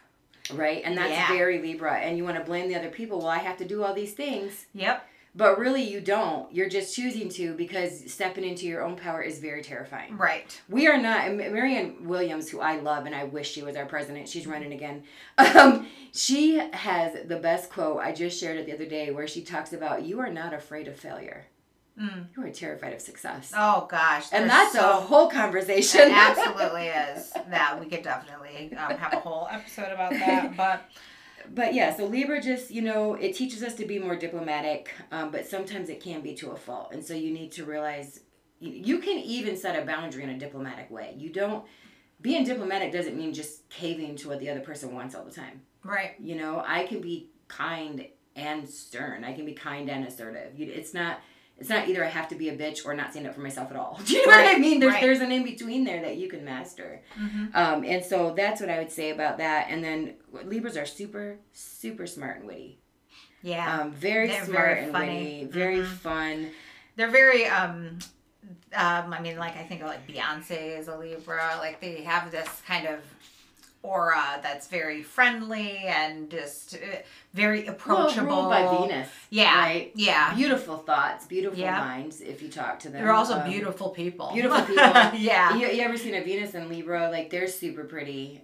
Super good looking people. But basically it's trying to understand, you know, we're trying to understand in Libra that both people matter in the relationship. And that includes you. And sometimes I think Libra will compromise its own values, like I said, to keep that false sense of peace, which is why when we get into Scorpio, we'll talk about that more. But there is this recognition in Libra where it's like, okay, well, other people matter, but am I putting too much on, like just figuring that out, what relationship dynamics and figuring that out is very Libra. It's also where we can attend relaxed gatherings. We start to recognize that building alone really has so little purpose. Right. It's really the first sign I would say, because it's not that we're not dealing with other people and the other signs, but Libra's the first sign where we go, actually, I don't want to build alone. Right. It's not fun. It's not, I have nobody to share it with. What's the point? Mm-hmm. That's very much Libra. And so sometimes you can stay even in relationships longer than you should because you feel like you've already built this. But like one of the things I told myself when I left my first marriage, because I said, there's part of me that went, well, you've already, it's 15 years you're going to waste. Well, do I want to waste 15 more? Right. Do you know what I mean? It's perception. I could have just like wasted people 30 that years of my life. are like, oh, I don't want to do this because it's been so long or whatever. Like, well, it's been so long anyway. I mean, like, you know what I mean? Like people that decide they're not going to do something because they're too old. Like you're going to be old anyway. Yeah. And Libra's very much about learning about the divine union within, because I feel like, it's an air sign and we're talking about it's ruled by Venus. So it's trying to understand ideas around love and relationships and wealth and pleasure. And it's not until you find an acceptance for yourself and the duality that exists within you that you can actually even have healthy, interdependent connection.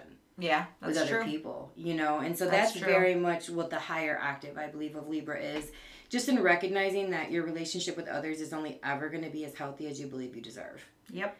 And that's, again, learning self-acceptance. You're never going to believe other people accept you if you can't believe you're acceptable. And so look again at the house Libra is in your chart, the condition of Venus, and this can tell you more about where you show up. But I think this is really about understanding that peace, Libra, is only found sometimes by going through the war, Aries, the opposition, right? Yeah. And so the balance of, again, assertiveness and passiveness. Yes. Where you're being too passive or where maybe you're not being passive enough. Yeah. Libra is a major theme of 2023, 2024. Yeah, with the South Node there, we're letting go of some of the shadow traits of Libra and embracing the higher octave of the divine union with self. Yes. North Node in Aries, dealing with that balance between, okay, this divine union with myself, and where's that cutoff to where I'm being selfish and I'm not considering others. Right. And just then figuring where that out. Or where am I, on the other end of the spectrum, where am I giving too much? And, or where are my codependent behaviors? People-pleasing behaviors. Yes. Absolutely. I would say so. All right. Moving on to one of my everybody's favorite sign, Scorpio. Oh, there's this astrologer I watch named Cam, and he's so matter of fact. We were talking about that earlier. Sometimes I get mad as hell at him, but I watch him anyway because he's so real. He hates the moon in Scorpio. He hates it. The moon is in fall in Scorpio. Uh-huh. But Scorpio is my 4th house. I love a moon in Scorpio. Like it's never been bad for me. Yeah. So, but again, he always jokes when the moon's in Scorpio, and he doesn't very much like Aquarius energy either. Which is funny I watch him, right? Right. But Scorpio is represented by the scorpion, right? It stings. It's ruled by Mars in traditional astrology and Pluto in modern. And so this is where we start using our relationships. We start realizing they can be mirrors. Yes. Right? So Libra taught us to kind of look at that balance and figure it out. And then Scorpio comes in and says, well, use it as a mirror. Yeah. Right? That's Scorpio. So basically what we're doing is we're using our relationships as mirrors to reflect back to us our supposed worth in Libra. Like we just take like, okay, well, this is what I must be worth because this is how I'm treated. Wow. And Scorpio comes in and is like, maybe not. You know what I mean? Yeah. So it's where we start to recognize that everyone kind of has a shadow side. And and that trying to connect with others can actually teach us this quite quickly. Yeah. And often enough, there still isn't the maturity, though, in Scorpio for us to understand that the goal isn't always to transform the relationship because it can hold on to the relationship. It's a fixed water sign. Right.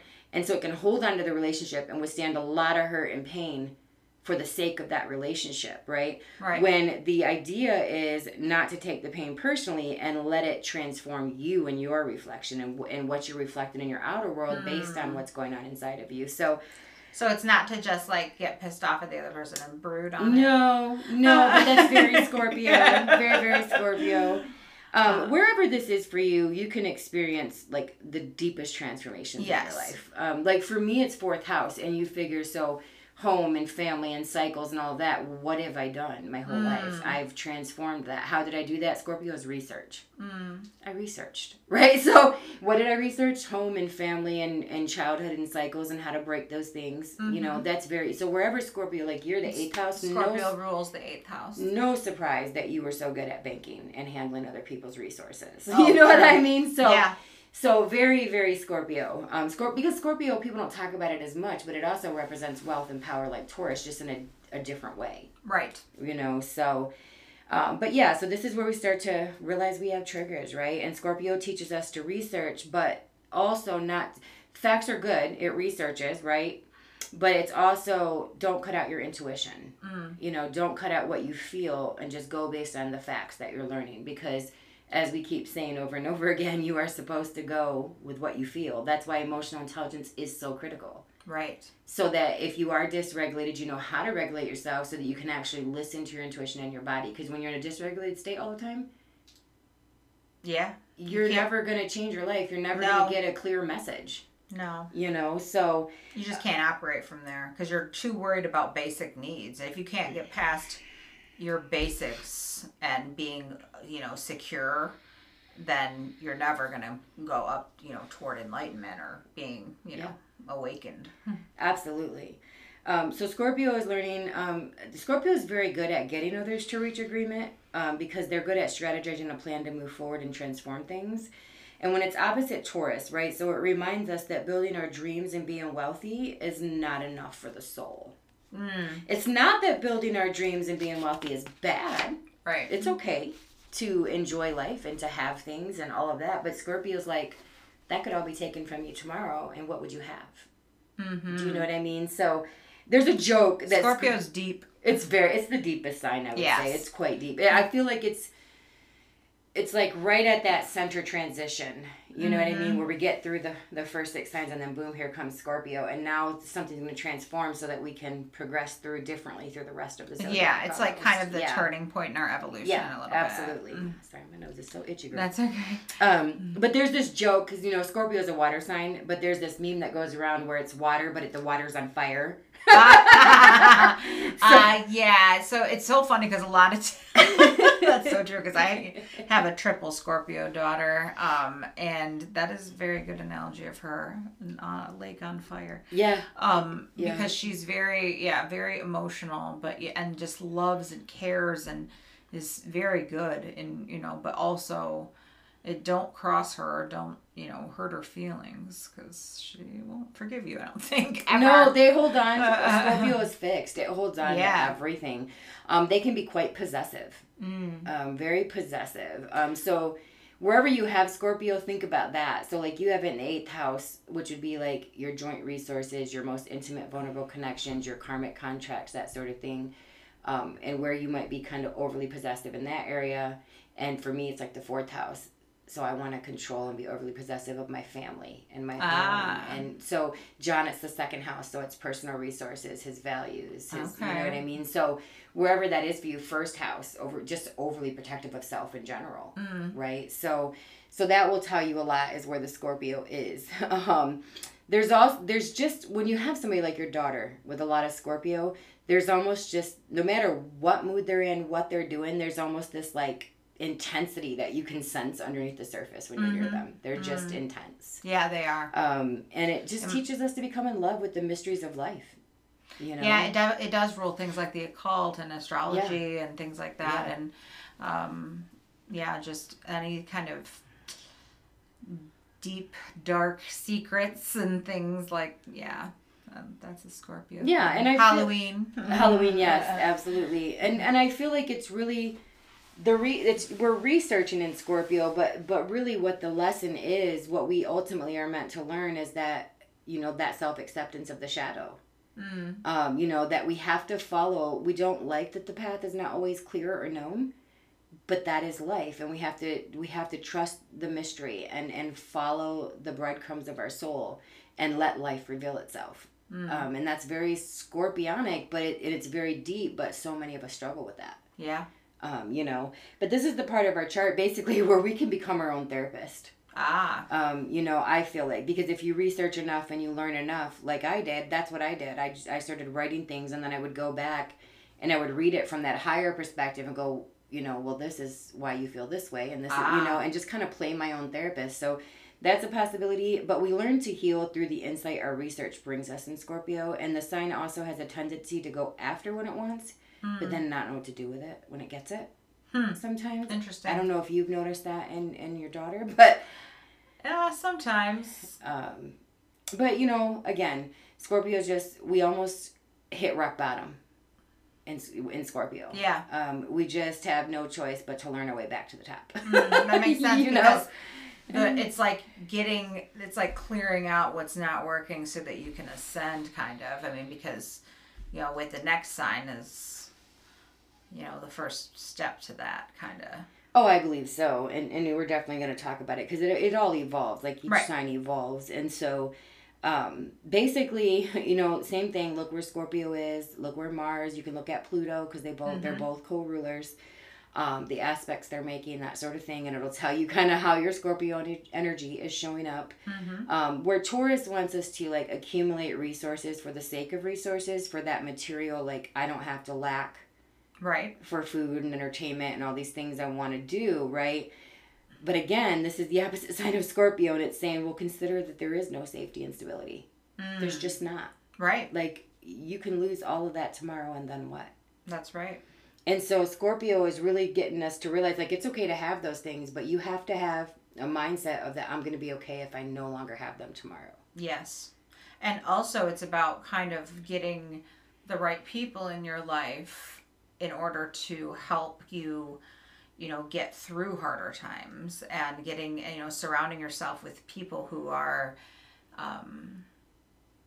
going to, you know, you mean that instead of brooding? Right, yeah, exactly. But yeah, just what I'm like, getting, you know, surrounding yourself with people who are going to be a good mirror for you. You know, because if that's what Scorpio is, and you're going to, you know, do that inner work, because there's good mirrors and bad mirrors that we can surround ourselves with. And so, yeah. I think we talked about that. I want to say we did, where we talked about, like, it's so easy for us to accept a reflection that somebody gives back to us of where we feel unworthy or wounded in some way. But like, if you, like the other night when you messaged me what you did, and that was a mirror that reflected back to me, like, oh, I'm worthy of believing in, and all of that, and my response to that, right? Because I'm learning to accept those mirrors too, and that's difficult. Yeah. Even with John sometimes, like, he's been this way for over 2 years, but he believes in me, just like Isaac believes in us. You know, he believes in us. We talk about it, and he gets excited, and just letting that be okay, letting that be a mirror to me, that yeah, I am on the right path, and yes, I'm not just crazy. Like, this is, you know, having the right people around you is critical. Yes. It's very, very critical. It's really hard to do this work and put yourself out there. And so if you got people in your corner that are like, yeah, it's good, you can do this. Yes. That's all that matters. It's so much easier to do with that. Because now by Scorpio, we don't give a shit what people think. No, we're kind of over that. Because now we're in the truth bombs. Sagittarius, who's ruled by Jupiter, mutable fire. Mutable fire. Think about that. Mutable like is like it's just changing and moving, and it's fire, right? So it's all these flames, and it's represented. The glyph has an arrow on it, pointed in that one direction. So Sagittarius has an intention, right? It just has an intention. It's a very expansive sign. So after Scorpio gives us this insight into kind of where we need to heal, we begin the quest in Sagittarius to seek that healing out. And so we have to be careful, because along the way, as we learn things, and it can make us, and I know just personally on my healing journey, we can still have that self-righteous mindset, which is Sagittarius. We can still have that and be quite dogmatic, even though we haven't fully fleshed something out. If it resonates and inspires us, yes, we can be a bit dogmatic. So that is one thing to know about Sagittarius. It can show us where we tend to be a bit self-righteous. But this is also can tell us a lot about where we adapt our higher beliefs about life and all that entails, where we learn the most about who we are. You learn a lot through traveling. Yes. I know you love to travel, but you actually do like learn a lot that way. Yes, I do. And for me, it's in the 5th house, and it's ruled by Jupiter, which is in my, and traveling with other people for you, I would say, because Jupiter is in your 7th house. So you don't want to go with a whole group necessarily, but you do want somebody with you. I do. When you travel. I will travel alone, but no, I do prefer a partner for sure. But also higher education as well, as I am overly You love education. Yes. But all of this is good for you because you do learn and expand so much through those things. And with me, it's the 5th house. Jupiter's in my 1st house, so it's been about my children. I wrote a blog about motherhood the other night and just how it's so weird now because I feel like my children are the reason I've learned everything I've learned. Mm-hmm.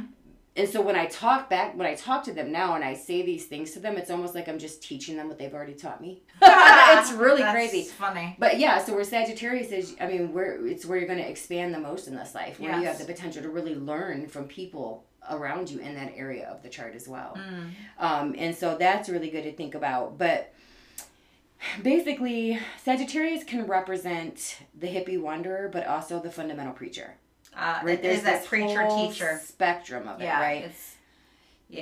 And it's represented by the centaur, the archer, letting us know that we can aim our intentions and we don't have to pave our own road to hell. Because a lot of times, the intentions matter, but if you're not somebody who reflects on your intentions and is intentional, you can still hurt people no matter how good your intentions are. And Saggies are very direct. Yes. Like they will just tell you about themselves. I was very close to my cousin. I lived with her and helped her with her kids and everything. She was a Sagittarius. She was very blunt. Yep. Loved her to death though. I know. They're great travel companions. They're fun people. They really are, and they love to learn. They all Everything's are about a quest and an adventure. Yeah, and you're fun all about let's just do it. Yep. I love it. We definitely need that kind of energy in our life sometimes. Yeah. It's basically this, in the Sagittarius area of our chart where we're needing to break free, right? Or we can find the things, like I said, that are our motivation to break free. Mm-hmm. Like if you wanted people educated, travel, all of that becomes really important for you. And you view that as a way people can break free from the dogmatic stuff. So if you educate yourself, you find value in people educating themselves. You know what I mean? I do. And for me, again, it's, creative self-expression, my children, all of that, but it's that motivation, it's where it comes from, is that Sagittarius area. And then I would just say that we basically can, in Sagittarius, also start to understand the power of manifestation. Oh, yeah. Jupiter is, and we're going to talk about this, but Jupiter is a very gift-giving, very generous, benefic planet. Mm-hmm. And it is about the guru. Whereas Mercury's more, and we'll talk about it, but Mercury's more smaller mind. Jupiter's more expansive, bigger mind, spiritual, higher mind. Whereas Mercury's more earthly ideas and stuff. And so this is Jupiter's very good. Yeah, seeking the meaning of life. Yes, and that yes. Kind of that's what Sagittarius is all about, right? Yeah. So basically, we understand in Sagittarius that we enjoy connection, but not so much at the cost of our confidence in our character. So we don't want to be around people anymore who bring us out of character. That makes sense. So we can begin to value relationships in Sagittarius as the teaching tool they are. And while Sag can be overly dogmatic, the real lesson is that we all need to have faith in something. Right? Yes. So Scorpio, we understand that we have to trust the unknown, and so now it's time to do that. Sagittarius, to have faith that if you just follow your instincts, the path will reveal itself. And while Sagittarius can be quick to try to convict you of whatever they're currently convicted of, the higher expression of Sag does not do that. So the more evolved Sagittarius is going to allow others to believe whatever they want and to have their convictions and to provide space for them to be validated and heard. I feel like Sagittarius on the higher octave is very much the Hindu proverb energy that I always talk about. So Sagittarius is excited about all the different paths up the mountain and it wants to explore them all, you know. But sometimes when it finds one that resonates, it can run around to anybody else. It's, you're wasting your time. This is the path. And then Sagittarius is wasting their time, right? That's true. So basically the lesson is working tirelessly to convince others is not anyone's path. Oh man, I might be a little. I mean, with my Sagittarius moon conjunct Neptune in the 9th house, I might be do a little bit of that, of trying to convince others that my way is the right way. I know my sister, when I told her she was a Sag rising, she's like, well, that don't really make sense. And I said, really? Because it's a very my way or the high. Oh, she goes, oh yeah, there it is. Like she didn't realize that Sagittarius was my way or the highway sometimes. Yeah. And she's like, oh yeah, that makes sense. Yeah, that's totally me. Yeah, it can very much my way or the highway. Yeah. Yeah, and so just know, working but our way is the best way, though. Typically it is. And that's what's difficult about it, I think, is because when we do cave and yeah, no, I completely agree. And I don't even have a lot of Sag. I just have Neptune. So, but Jupiter is in my first house. So. Yeah. But again, where's Sagittarius in your chart? Where's Jupiter? What aspects is Jupiter making? Even the transits, right? Mm-hmm. So, where is Jupiter transiting right now? Taurus. So that is going to affect things in not just your Sag house, but your Pisces house, because Jupiter also rules Pisces. So knowing where it's at in transit and what it rules is also very helpful. Okay. To see kind of how that can all fit together. So yeah, that would be Sagittarius. Basically, it's where we start asking ourselves, who am I really? Yeah. And we start trying to figure that out. And then we're like, look at me! I'm Here the greatest I of all time! Capricorn with the goat. The goat. The greatest of all time. All right. We learned real quick that we are quite special, okay? So now we enter Capricorn, and everybody has got a story about a Capricorn, I think, but... The funniest thing to me... They're very diligent. My dad is a Capricorn. Well, the funniest thing to me is that people think all Capricorns are hard workers. They're not. No. It is about building structures that make them feel safe. And if they can use you to do that, they will on the shadow side. And I'm just saying. It's not just because Capricorn's all about work, hard work and money. No, it's really not. It's cardinal Earth. It's ruled by Saturn. So it can be very melancholy. Yes. Right? It's starting off winter. Yeah, it's very judgy. Yeah. And so it's where we try to find meaning in our work, right? But if the work we're doing is not legacy worthy, right? Because now we're coming off a Sag where, who am I really? I'm this person and this is what I want to do with my life. And so suddenly, something in Capricorn could trigger somebody like quitting a job and like going out. Do you know what I mean? Yes, that happened to me. Yeah, absolutely. So you have Capricorn 10th house as well, right? So again, where this is in your chart will play out differently, but it's very much you're looking at the structures of your life because, now we're trying to figure out who we are. We're expanding our idea of who we are. So now we got to change the structures of our life a little bit to fit around this new idea of who we are. And that could look like many different things, right? But if it's not in Capricorn, if we don't feel that what we're doing is going to leave a legacy of some sort, we don't want to do it. The problem with this is it can become burdensome and heavy because not everything we do has to be related to leaving some huge legacy. It's okay to just watch a movie, right? Or take a walk, or do something simple with your life. You don't have to. Not everything has to be things, right? You can just walk to the park. You don't have to have the park named after you. Right. So, but it's very much about Capricorn's a very karmic sign, right? Where we're talking about ruled by Saturn, and so it's very much about understanding the repercussions of our past actions. And it can feel, like I said, a bit melancholic, dry, cold. We can be overly concerned with legacy and the actions taken to create one, but I would ask you, what good does it do to create a legacy if you're never going to stop and enjoy it? That's right. It's so interesting that it falls at the top of the chart too, kind of, where it's all downhill from when you start to think you're the goat. Well, we were having this whole conversation earlier, you and I said, man, I want to find somewhere to talk about that. Yeah. Remember? We said, let's talk about it at Capricorn. Okay, yeah. And I don't want to obviously get too far off tangent, but what I love about Capricorn is this is where we do have the potential to become disciplined and authoritative over our own lives. And we can choose to allow and understand that the melancholy can exist with the joy. Yes. Right? We can still find pleasure and bring our senses to life even in the midst of, sadness and grief and other things. But what you and I were talking about earlier, because Capricorn is about prestige. Yes.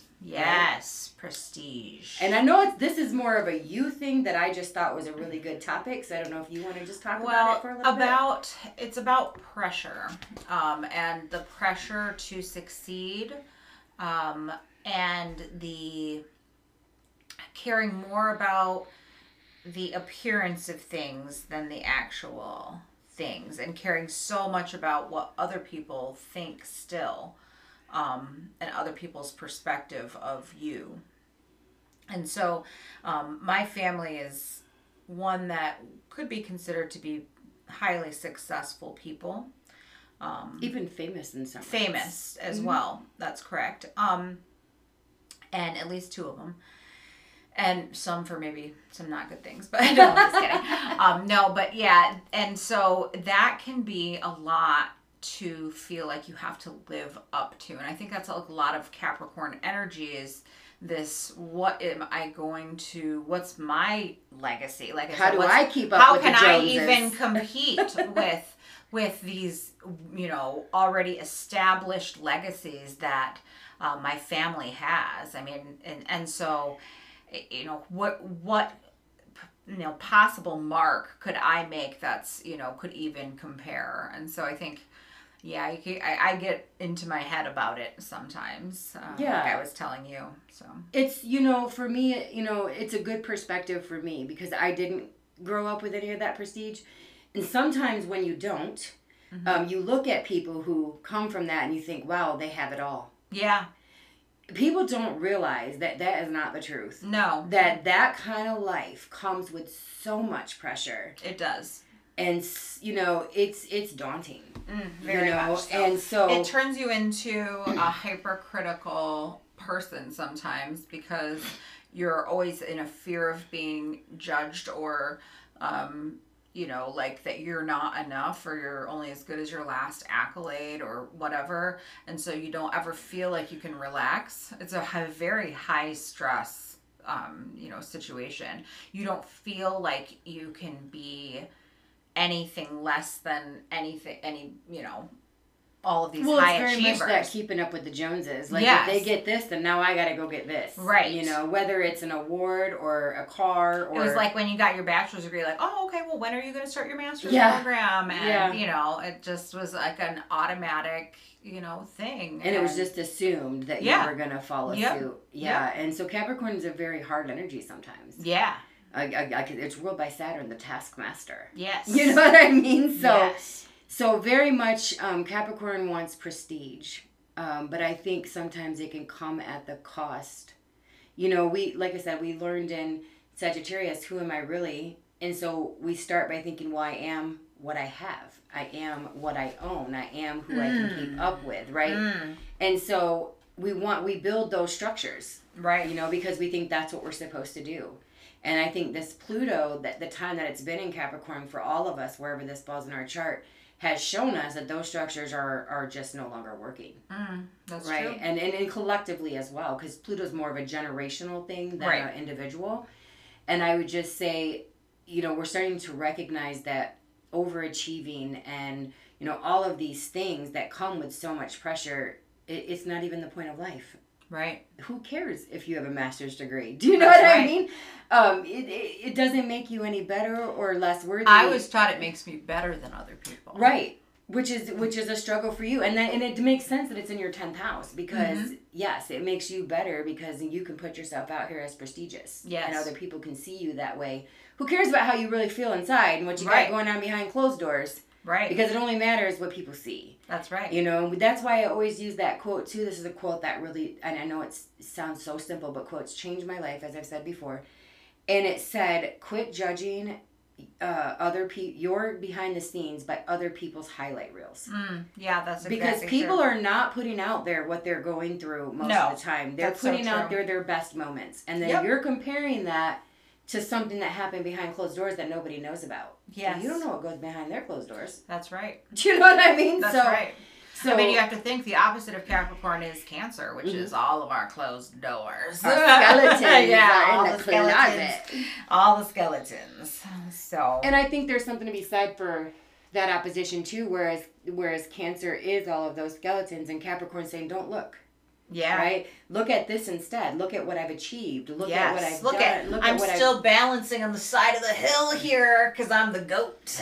yeah, very much so. So I think in Capricorn, we really need to review what prestige is and understand that people, just because they come from prestige or privilege or whatever, it doesn't mean they don't have struggles and they don't have trauma. It may be a different type of trauma, but it's trauma. Yes. Do you know? And so there's stuff that people that don't have that have to go through, and there's stuff that people we're all that do here have to heal, y'all. That's it. We're all here to get stop closer comparing, to right? love. Yes. It's not, like I said, just because someone has that prestige, you have no idea what that's done to them. The prestige is so hard because it's just like it's an unending. It's like a cup that will never fill. Yeah. I mean, you can do as much as you want, but there's always going to be something more to chase, something more. And I'm not saying like it's a way to like give up on your goals or anything like that. Just make sure you're doing them from a place of purpose rather than obligation. Right. And I think that a lot of times people end up doing what is more prestigious rather than what they want to do when they have a lot of Capricorn placements. And I know that's to be true for myself. Had I done it, knowing what I know now in my old age, I would say I would not have studied business in school. I probably would have just studied music or something, or done more with my singing, or something like that, something I really loved and was passionate about, instead of what I thought that people wanted me to do. And it's so ingrained. Yeah. A Capricorn is it's not even like you realize you're doing it some of the time. Like you feel the pressure and everything, but unless you're really, obviously like we are self-aware and doing the work, you don't even recognize. You're just doing it because you think, well, this is the next thing I'm meant to do. Right. It's so ingrained in you if you have a lot of Capricorn. That's right. So yeah, it's just, the prestige of how other people see you over feeling authentic and being happy with what you're doing. Right. And so this Pluto in Capricorn, we talked about Gen Z and the video you watched, remember? Yeah. And the lady saying, this guy's complaining, you said, about Gen Z not wanting to work. And she's like, well, we did that for years. We went in early. We stayed late, for companies that gave us... And we got to meet expectations. We did all the extra, and it was still just meets expectations. Yeah, and so really, I think that lesson of Pluto and Capricorn is, this is not the road you think it is. The prestige and the, look at, like, Congress. Like, Capricorn represents government structures, and look at, like, that's not the road they thought it was going to be. There are some old goats in there, yeah, there really is. And so, so we, Aries was this spark of, hey, I'm alive. And Taurus is like, okay, well, then let's gather some resources to ensure we're safe and stable. And then Gemini's like, well, other people exist and they have two faces. So we have to gather some information. And then, of course, maybe at that point, we're learning where to fit in and trying to feel safe and secure with a tribe. And then we get to Cancer, where it's like, hey, maybe we should take care of one another. And then letting us know that nurturing, ours and other people's emotions can be a beautiful thing. But because we're not quite evolved yet, when we get to Cancer, like I said, there's those skeletons. Yes. And so then Leo comes along and says, well, how about we try living from the heart with some authenticity and just be a little courageous, Yeah. Push through our fear and no longer apologize for taking up space. And then in comes Virgo, okay, well, how can I use this to be of service to the world? What is the plan to achieve this wholehearted living, And then, of course, learning to handle constructive criticism is part of that. Libra reminds us that life and love are both light and dark, and that real balance and peace is only really found when we demand it. When we stop chasing it or trying to create it in the external world, right? Yeah. And that sometimes we have to stop people-pleasing and fitting in and learn to belong deeply to the self. And then Scorpio can transform a grudge into, like, this deep, beautiful healing. And then in Sag, we're saying, who am I really? And then Capricorn says, well, this is who I am, right? Yeah. And so, look at me now. Look at me now. But it's about making peace with the fact that life is not always easy, but that it's okay to stop and enjoy it along the way, to say no to things that don't feel right for us, even if they were right for generations before us. Right. Because the truth is they probably weren't. And the other people before you suffered as much as you did with that pressure and just didn't stop. Yeah. You know, so that's a big part of it. We can see a lot, as we said here, about where we try to overachieve and where we sabotage ourselves from achieving in some instances, you know. And so look at, you know, for me, just as an example of how this could play out, I have Venus in Capricorn in the 6th house. Okay, so I sabotaged my work life, what I really valued, the ways I could have been of service to the world for relationships. You know, that felt like slavery. Wow. Do you know what I mean? So I wanted, my overachieving was, I'm going to be the perfect partner. I'm going to do this and this and this because then maybe you'll love me. You know, so that's very Capricorn is what you don't, it's not even just always about achieving it again. And when it's Venus, it can be a relationship, or maybe you're trying to be the perfect artist, or do you know what I mean? Right. It's Venus. So going to depend on what you have in Capricorn, but look at the house it's in for you. What's in that house? What is Saturn doing? Because knowing those things will help you understand where you're trying to overachieve to compensate for the stuff you won't deal with over here in Cancer. Deal with your skeletons, people. Do the shadow work. And that brings us to Aquarius. All right. Who is represented by the water bearer. It is a fixed air sign that's also ruled by Saturn, and in modern astrology, ruled by Uranus. And so this is where we can finally start to accept our own quirks a little bit, because we realize that everybody has them. We're often ahead of our time in Aquarius. We value tradition, but we like to put our own kind of spin on it, maybe like change it up in some way. And this is where we're really learning about tribalism and about who it makes sense to connect with and who it doesn't make sense to connect with, but not in a way where the people it doesn't make sense to connect with are bad. We start to see the value in humanity as a whole, but we're still selective about the actual individuals that we want to work with. It's very much sometimes an energy of the facts do not give a shit about your feelings. Right. That's very Aquarius. And we do need that energy from time to time, right? But the world is not, I mean, literally it's not going to cater to you. There's never going to come a time when there's like trigger warnings on everything, you know. Thank God. Yeah, so basically Aquarius can see the web that connects us all together as one, and it doesn't want to leave any individuals behind. So we have to be careful that we don't get a savior complex, because Aquarius can be very much a devil's advocate, wanting to save everybody and everything. A little bit martyry, like Virgo in a way. So if Capricorn is the legacy, then Aquarius is the recognition that no legacy is built alone. And so that we should build bigger tables and not longer fences. However, we do need that Leo opposition to remember that it's okay that not everyone can sit at our table. Yeah, Aquarius are people, Aquarians. They can be a little. It's like like you said earlier, you love humanity, but you're just not a big fan of humans. Yeah. So yeah, you do tend. I think Aquarius people do tend to have like big networks of people, but more on a peripheral level. It's like, definitely not a water sign, right? It's more of a, we connect with people more in an intellectual ideas. Yep. You know, that sort of thing, projects. Yes. Community endeavors. Yeah, for that sure. kind of stuff. And then I would just say, you know, like I said, we need the Leo, because everyone's not, and it's not that they're not worthy of sitting at our table, right? It's just that if they make us feel unworthy in any way, they are not sitting at our table. Like, self-worth is being served at my table. And if you come in here and try to take that away from me, you're not welcome. That's very Aquarius, right? It forces us to look at where we can make progress in our own lives without leaving other people behind, which is good. You know, we want to collaborate with the right people and embrace diversity. But again, you just want to remember that if self-worth, you know, if you're not getting a mirror back to you of your worthiness and your belief in yourself, then that person's got to go. And it's not that you're intending to leave them behind. You can leave them behind with kindness. I don't give a shit. Just leave them behind. Right. And it can be very detached from feelings, as we talked about. That's why Pisces has to enter the chat next. Without the feelings. I'm kidding. So basically, you want to look to where Aquarius is in your chart, what Saturn's doing, what Uranus is doing. That will tell you a lot more. Ultimately, I do believe that Aquarius is one of the emotional intelligence signs. Absolutely.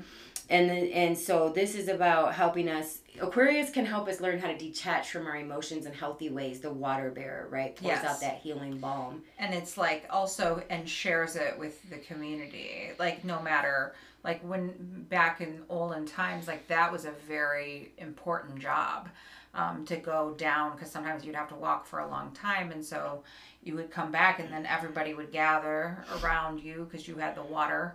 And you would share it with people no matter what, whether you liked them or not. Yeah.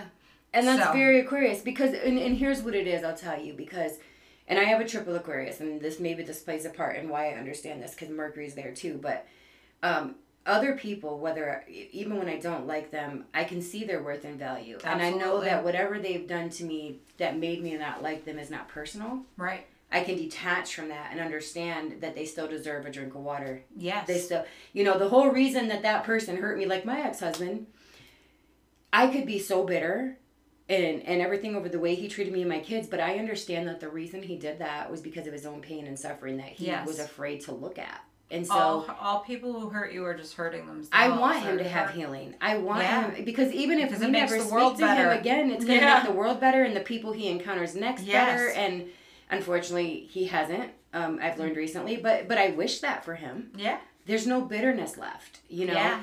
And so that's very Aquarius. But like I said, it can help you detach from your feelings, help you kind of process things. People always say that, the head and the heart are never in agreement. But as you said earlier, we're not meant to follow our head. No. So you follow your heart, but you bring your mind along so you can check in with yourself and go, am I following my heart from a place of wounding? Yes. Or a place of healing? That's emotional intelligence. You're not avoiding the emotion. You're looking at it and you're going, why do I feel this way? Is this really what I want to do? Is this really how I want to act? And so that bringing that mind down to the heart instead of trying to take the heart up to the mind and figure stuff out and spinning out. Oh God, no, yeah, always, you can't do that. But, going back to the mind, your mind is really just for dreaming. And that's really Aquarian too, is the big dreams. Like, what big dreams do you have? And that's really utopian what society. The mind is. Yeah, that's what the mind is for. The mind is not for figuring things out. The mind is not for figuring things out. The mind is not for figuring things out. It's not.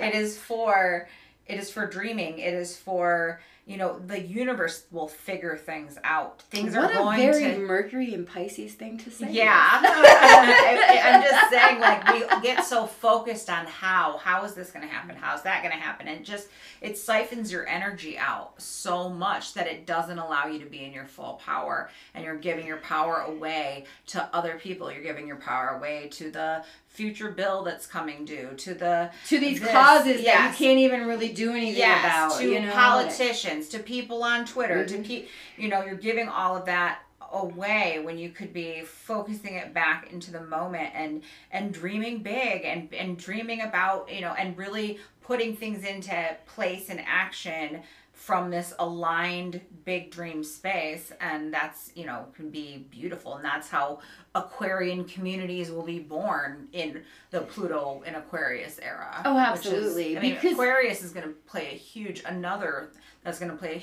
role in our lives. It's going to define the next generation. Absolutely. Yes, so I can't wait to see Pluto and Aquarius babies grow up. I mean, I can because I don't want to rush my life. Right. But I'm excited to see what they bring to the table, absolutely, for sure. Yes. I will just say that I did an ode to the Pluto and Scorpio generation the other day, kind of on TikTok, just because they have not had it easy. But because they refuse to back down, there have been a lot of shifts and transformations and acceptance and tolerance and diversity, and it's been beautiful to watch so I'm excited to see what Pluto and Aquarius brings, and I will just say, if you can, with it being an air sign, we can get in our thoughts a lot in Aquarius, right? And like you said, how are we going to figure this, how are we going to figure that out? What you need to do, because we all want to make a difference. That's Aquarius. I want to make a difference to humanity. I want to, something like that. It can be very self-absorbed in that way. It can get kind of lost in its causes. When the best way you can make a difference in the world is to better yourself. Yes, heal yourself. If you can heal yourself and just follow like you and I doing the podcast, and whoever that reaches is going to hear this. And then, do you know what I mean? Like, just follow your inner guidance. Like you said, don't bring the house in. Just, you're going to get an intuitive spark. Follow that. Follow how you feel about that. When something goes retrograde, you may have to revise, edit, change something. But that's okay. That's called evolution, right? And so... Yeah, evolution is not linear. Yeah, no, not at all. And so I just feel like, you know, detaching from the how and detaching from the where and how and who is... Listen, I just talked about this yesterday, just as an example. So in 2020, I had it in my head that I wanted to own land. And I wanted to build a community on that land that's self-sustaining. And I wanted part of that land to be like healing centers or retreats, you know, to help other people. You and I were not talking like this at that time. I hadn't gotten with John yet, right? Like none of that. I had an astrological reading done. It was a 2-year reading at the time. I think this was in 2021. And she asked me, I hadn't said anything. And she asked me if I had been talking about like land or whatever. And I told her my idea, and she said, yeah. She said, I don't see you doing it in the next few years, but you're definitely going to meet people and be talking about it. That's so funny. Lo and behold, I run into John, and he's a freaking builder, and he's totally on board. And then you and I start talking more, and you guys are like totally on board. And, you know, here we are. So it's like you have to be able to delay the gratification. This is Saturn ruled, right? Uranus is the spark, the idea, right? But then Saturn goes, okay... But how are you, you know, not focus so much on how, I guess, as much as you're going to have to delay your gratification and let it unfold. Right. Because we want it right now. Yes. And so it's very much about delaying the gratification and just following those intuitive nudges that come. That's it. And if you do that... It's going to be a good lesson for people, I feel. And your path reveals itself. You know? And we talked about that video just real quick before we move on to the last one. We talked about the video of Jim Carrey that I watched, where he said he was a little boy and he heard somebody was asking this lady, like, how do you keep getting all these things you want? And she said, well, I asked for them. And then I don't know how I'm going to get them. I just believe I am. And they show up. And so he said that really stuck with him. And he went home and he said, I asked for a bike. And I really believed I was going to get that bike. I didn't know how I was going to get it. And then 2 weeks later, I come home and there's a bike. Why? Because one of his friends entered him in some kind of contest and he won it. He didn't even know he had been entered in it. Oh, wow. He said, and I just kind of lived my life that way after that. That's so awesome. You know, so you have to be able to detach from the how. Yes. And the why. And the overthinking. You have to. You have to. Because your mind will start going and it'll start wanting to protect you from hurt and disappointment and bitterness and all of the things that we don't want to experience. And so it will trick you into thinking that it's not going to happen or this or that or there's no way, there's no how, especially when it comes to like things around money, like that there's, you know, we get so stuck in this one myopic way of thinking that money only comes to us from our paycheck. Like that's the only way we can get money.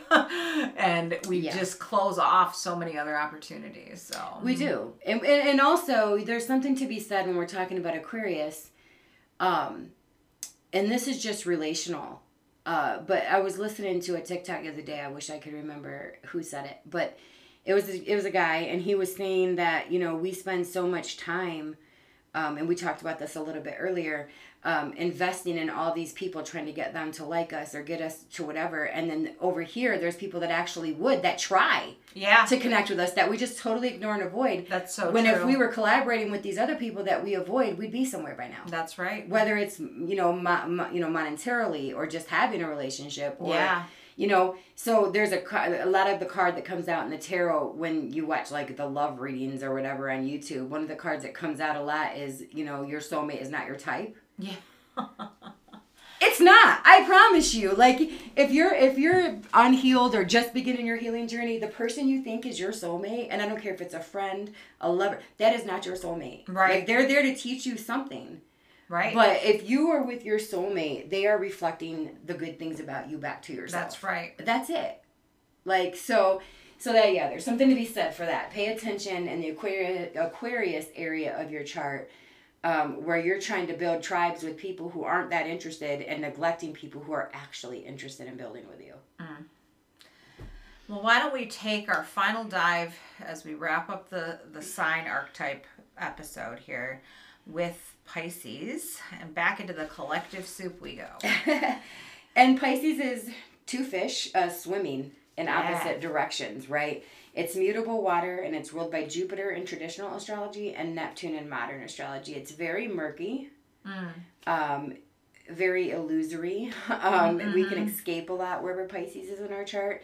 But this is the last sign of the zodiac. It's the mystical other realms. It's a sign that, I mean, Sagittarius can be represented by, like, I would say it can represent religion by, like, saying, like, a pastor or something like that. Whereas Pisces is more the ethereal connection we feel we have with the divine or with God, or, do you know what I mean? Yeah. That personal relationship Yes. type thing. It's like the seat of our spirituality. And Yeah. Yes. Yeah, for sure. And so often the dryness that we feel in Aquarius is like by the time Pisces come along, we need that. The water. We need the water. We're thirsty. It's so funny because, like, you know, Aquarius is the water bearer, as an air sign. And so it tends to be cold and dry and all that, you know, Saturn ruled, obviously. And so it's cold and dry. Aquarius comes in and is very matter of fact about, well, this is what makes the most sense for everyone. It doesn't always stop and consider the individuals within that whole and Pisces how they're feeling. is like, I am everyone. Yes. So, yes. Yeah, that's the real. Pisces is very much, you know, before we start the cycle over again with Aries. So it's going back into that collective energy and that wanting, you know, really seeing other people too, I think. Well, yeah, because Aquarius teaches us that everybody matters, and so Pisces comes in and it's empathy overload. Yes. You know, well, if everybody matters, my heart is breaking. I got to save them all.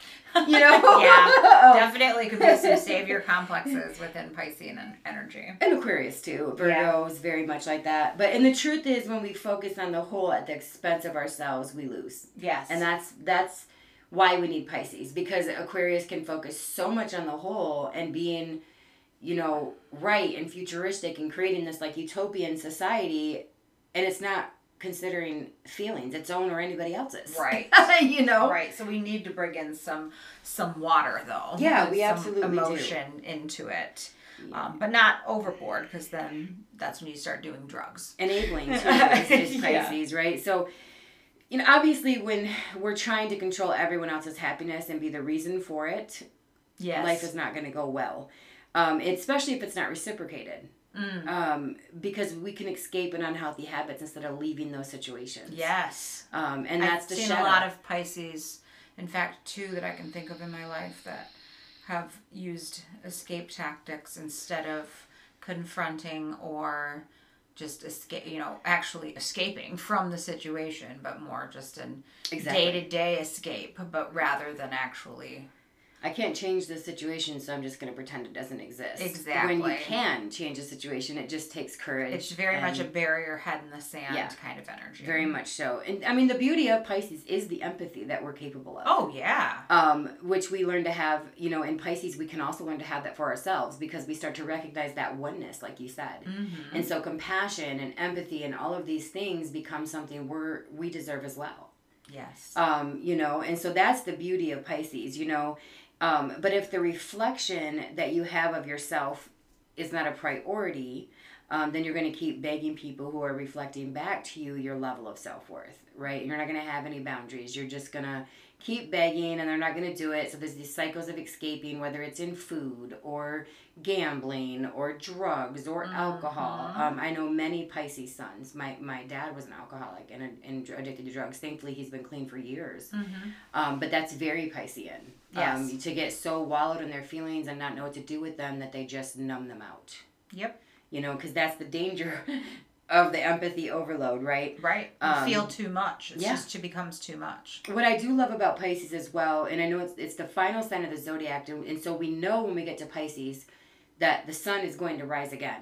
Right. Right? We know that because Aries is going to come next, and the sun is exalted That's in Aries, right? So it's very much, even in the deepest grief, there's this hope in Pisces that the and the sun knowing, will rise really. again. Yeah, the knowing. It's not even like the hope. It's like it's that deep down place it's that inner knowing, that faith, and that's really Pisces too. Yeah, no, it's absolutely about that. You know, it's knowing deep down that this too shall pass. Yes. You know, and we give everything. In Pisces, we can give everything. so much more energy than it requires. Not necessarily deserves. I won't say deserves, because we all deserve energy poured into us. But sometimes you're pouring into a leaky bucket. We're talking about a water sign. Yes. And you're pouring and it's just leaking out the bottom. And the person's making the holes. Oh, yeah. Like, they're not helping themselves. And they're like, yeah, you know. Ain't that the damn truth? Yep. So, you know, that's something to consider there. But it's really about, you know, what do you deserve as well. We forget that in Pisces sometimes, because we do know, it logically makes sense. Aquarius teaches us that everyone deserves to be thought of, right? And then Pisces, we're really connecting with that. We're really like, oh, yeah, I do deserve this. So what do you deserve? Because I promise you, if they wanted to, they would, and you wouldn't even have to ask, let alone beg. That's a hard lesson for a lot of people. It's hard, but let me tell you what. I watched this TikTok last night, and I followed this woman off of one video. She was talking about, she said if he wanted to, he would, and mine did. And this is Isaac and John to a T. True. So her husband got up at 4:30 in the morning. He drove 2 hours commute, worked all day, drove 2 hours home to find her in the bathroom coming apart because she had to have a difficult conversation with her mother the next day. And he sat down and he said, "What you got, Ash?"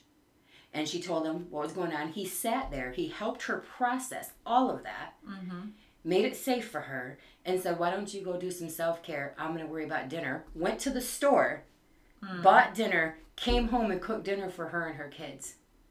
If he wanted to, he would. That's right. I'm just saying. And he never made her feel bad about it. And she's been with him for years, and that's just who he is. That's who my husband is, That's who John is. So, again, that's a very Pisces. And it doesn't mean that you can't have empathy and understanding for the people who don't. Because it's not about you why they don't. It's about themselves and their inability to put the energy into themselves so that they can have that connection with you. They probably desperately want that connection with you. Yeah. But it's not your job to stick around and cater to their shadow.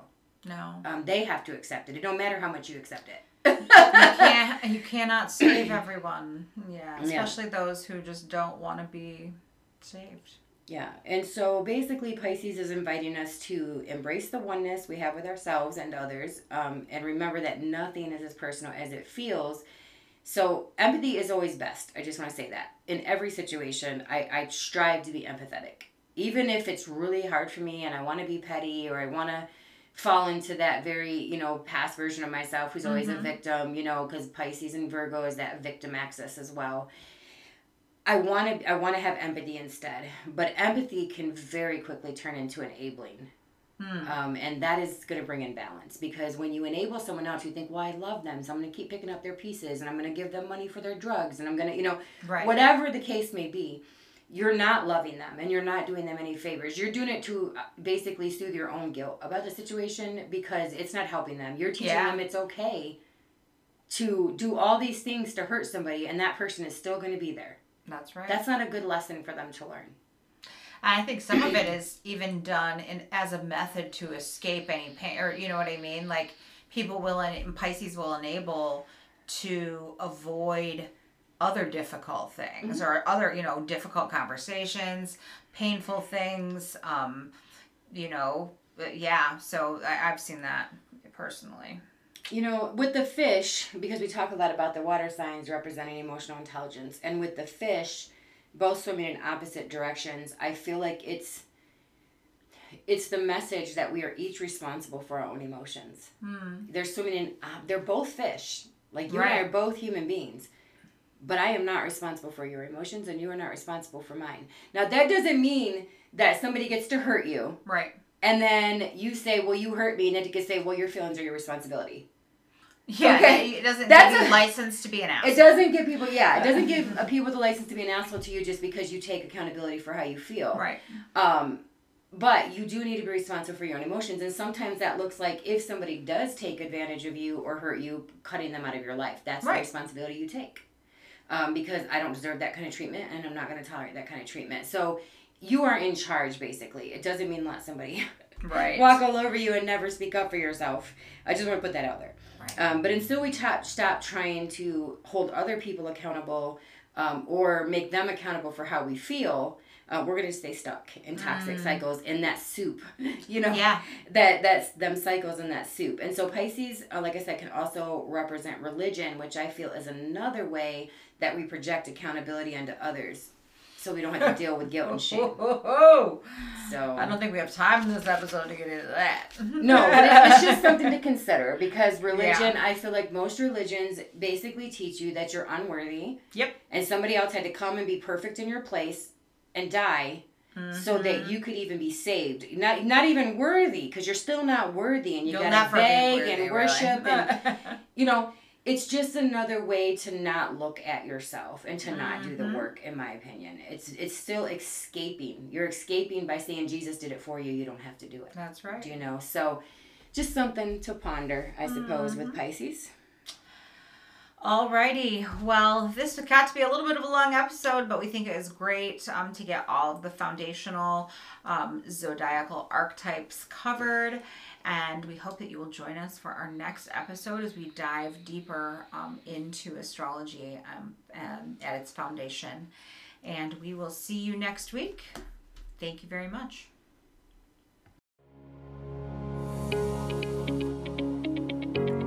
Thank you for joining us on today's episode of the Projector Planet Podcast. If you enjoyed this episode, please like and subscribe. This will guarantee you stay up to date on what next week's energy will bring. If you feel called to leave us a review to help the podcast, we would greatly appreciate it. Thanks again, and we will see you next week for more astrological and human design forecasts.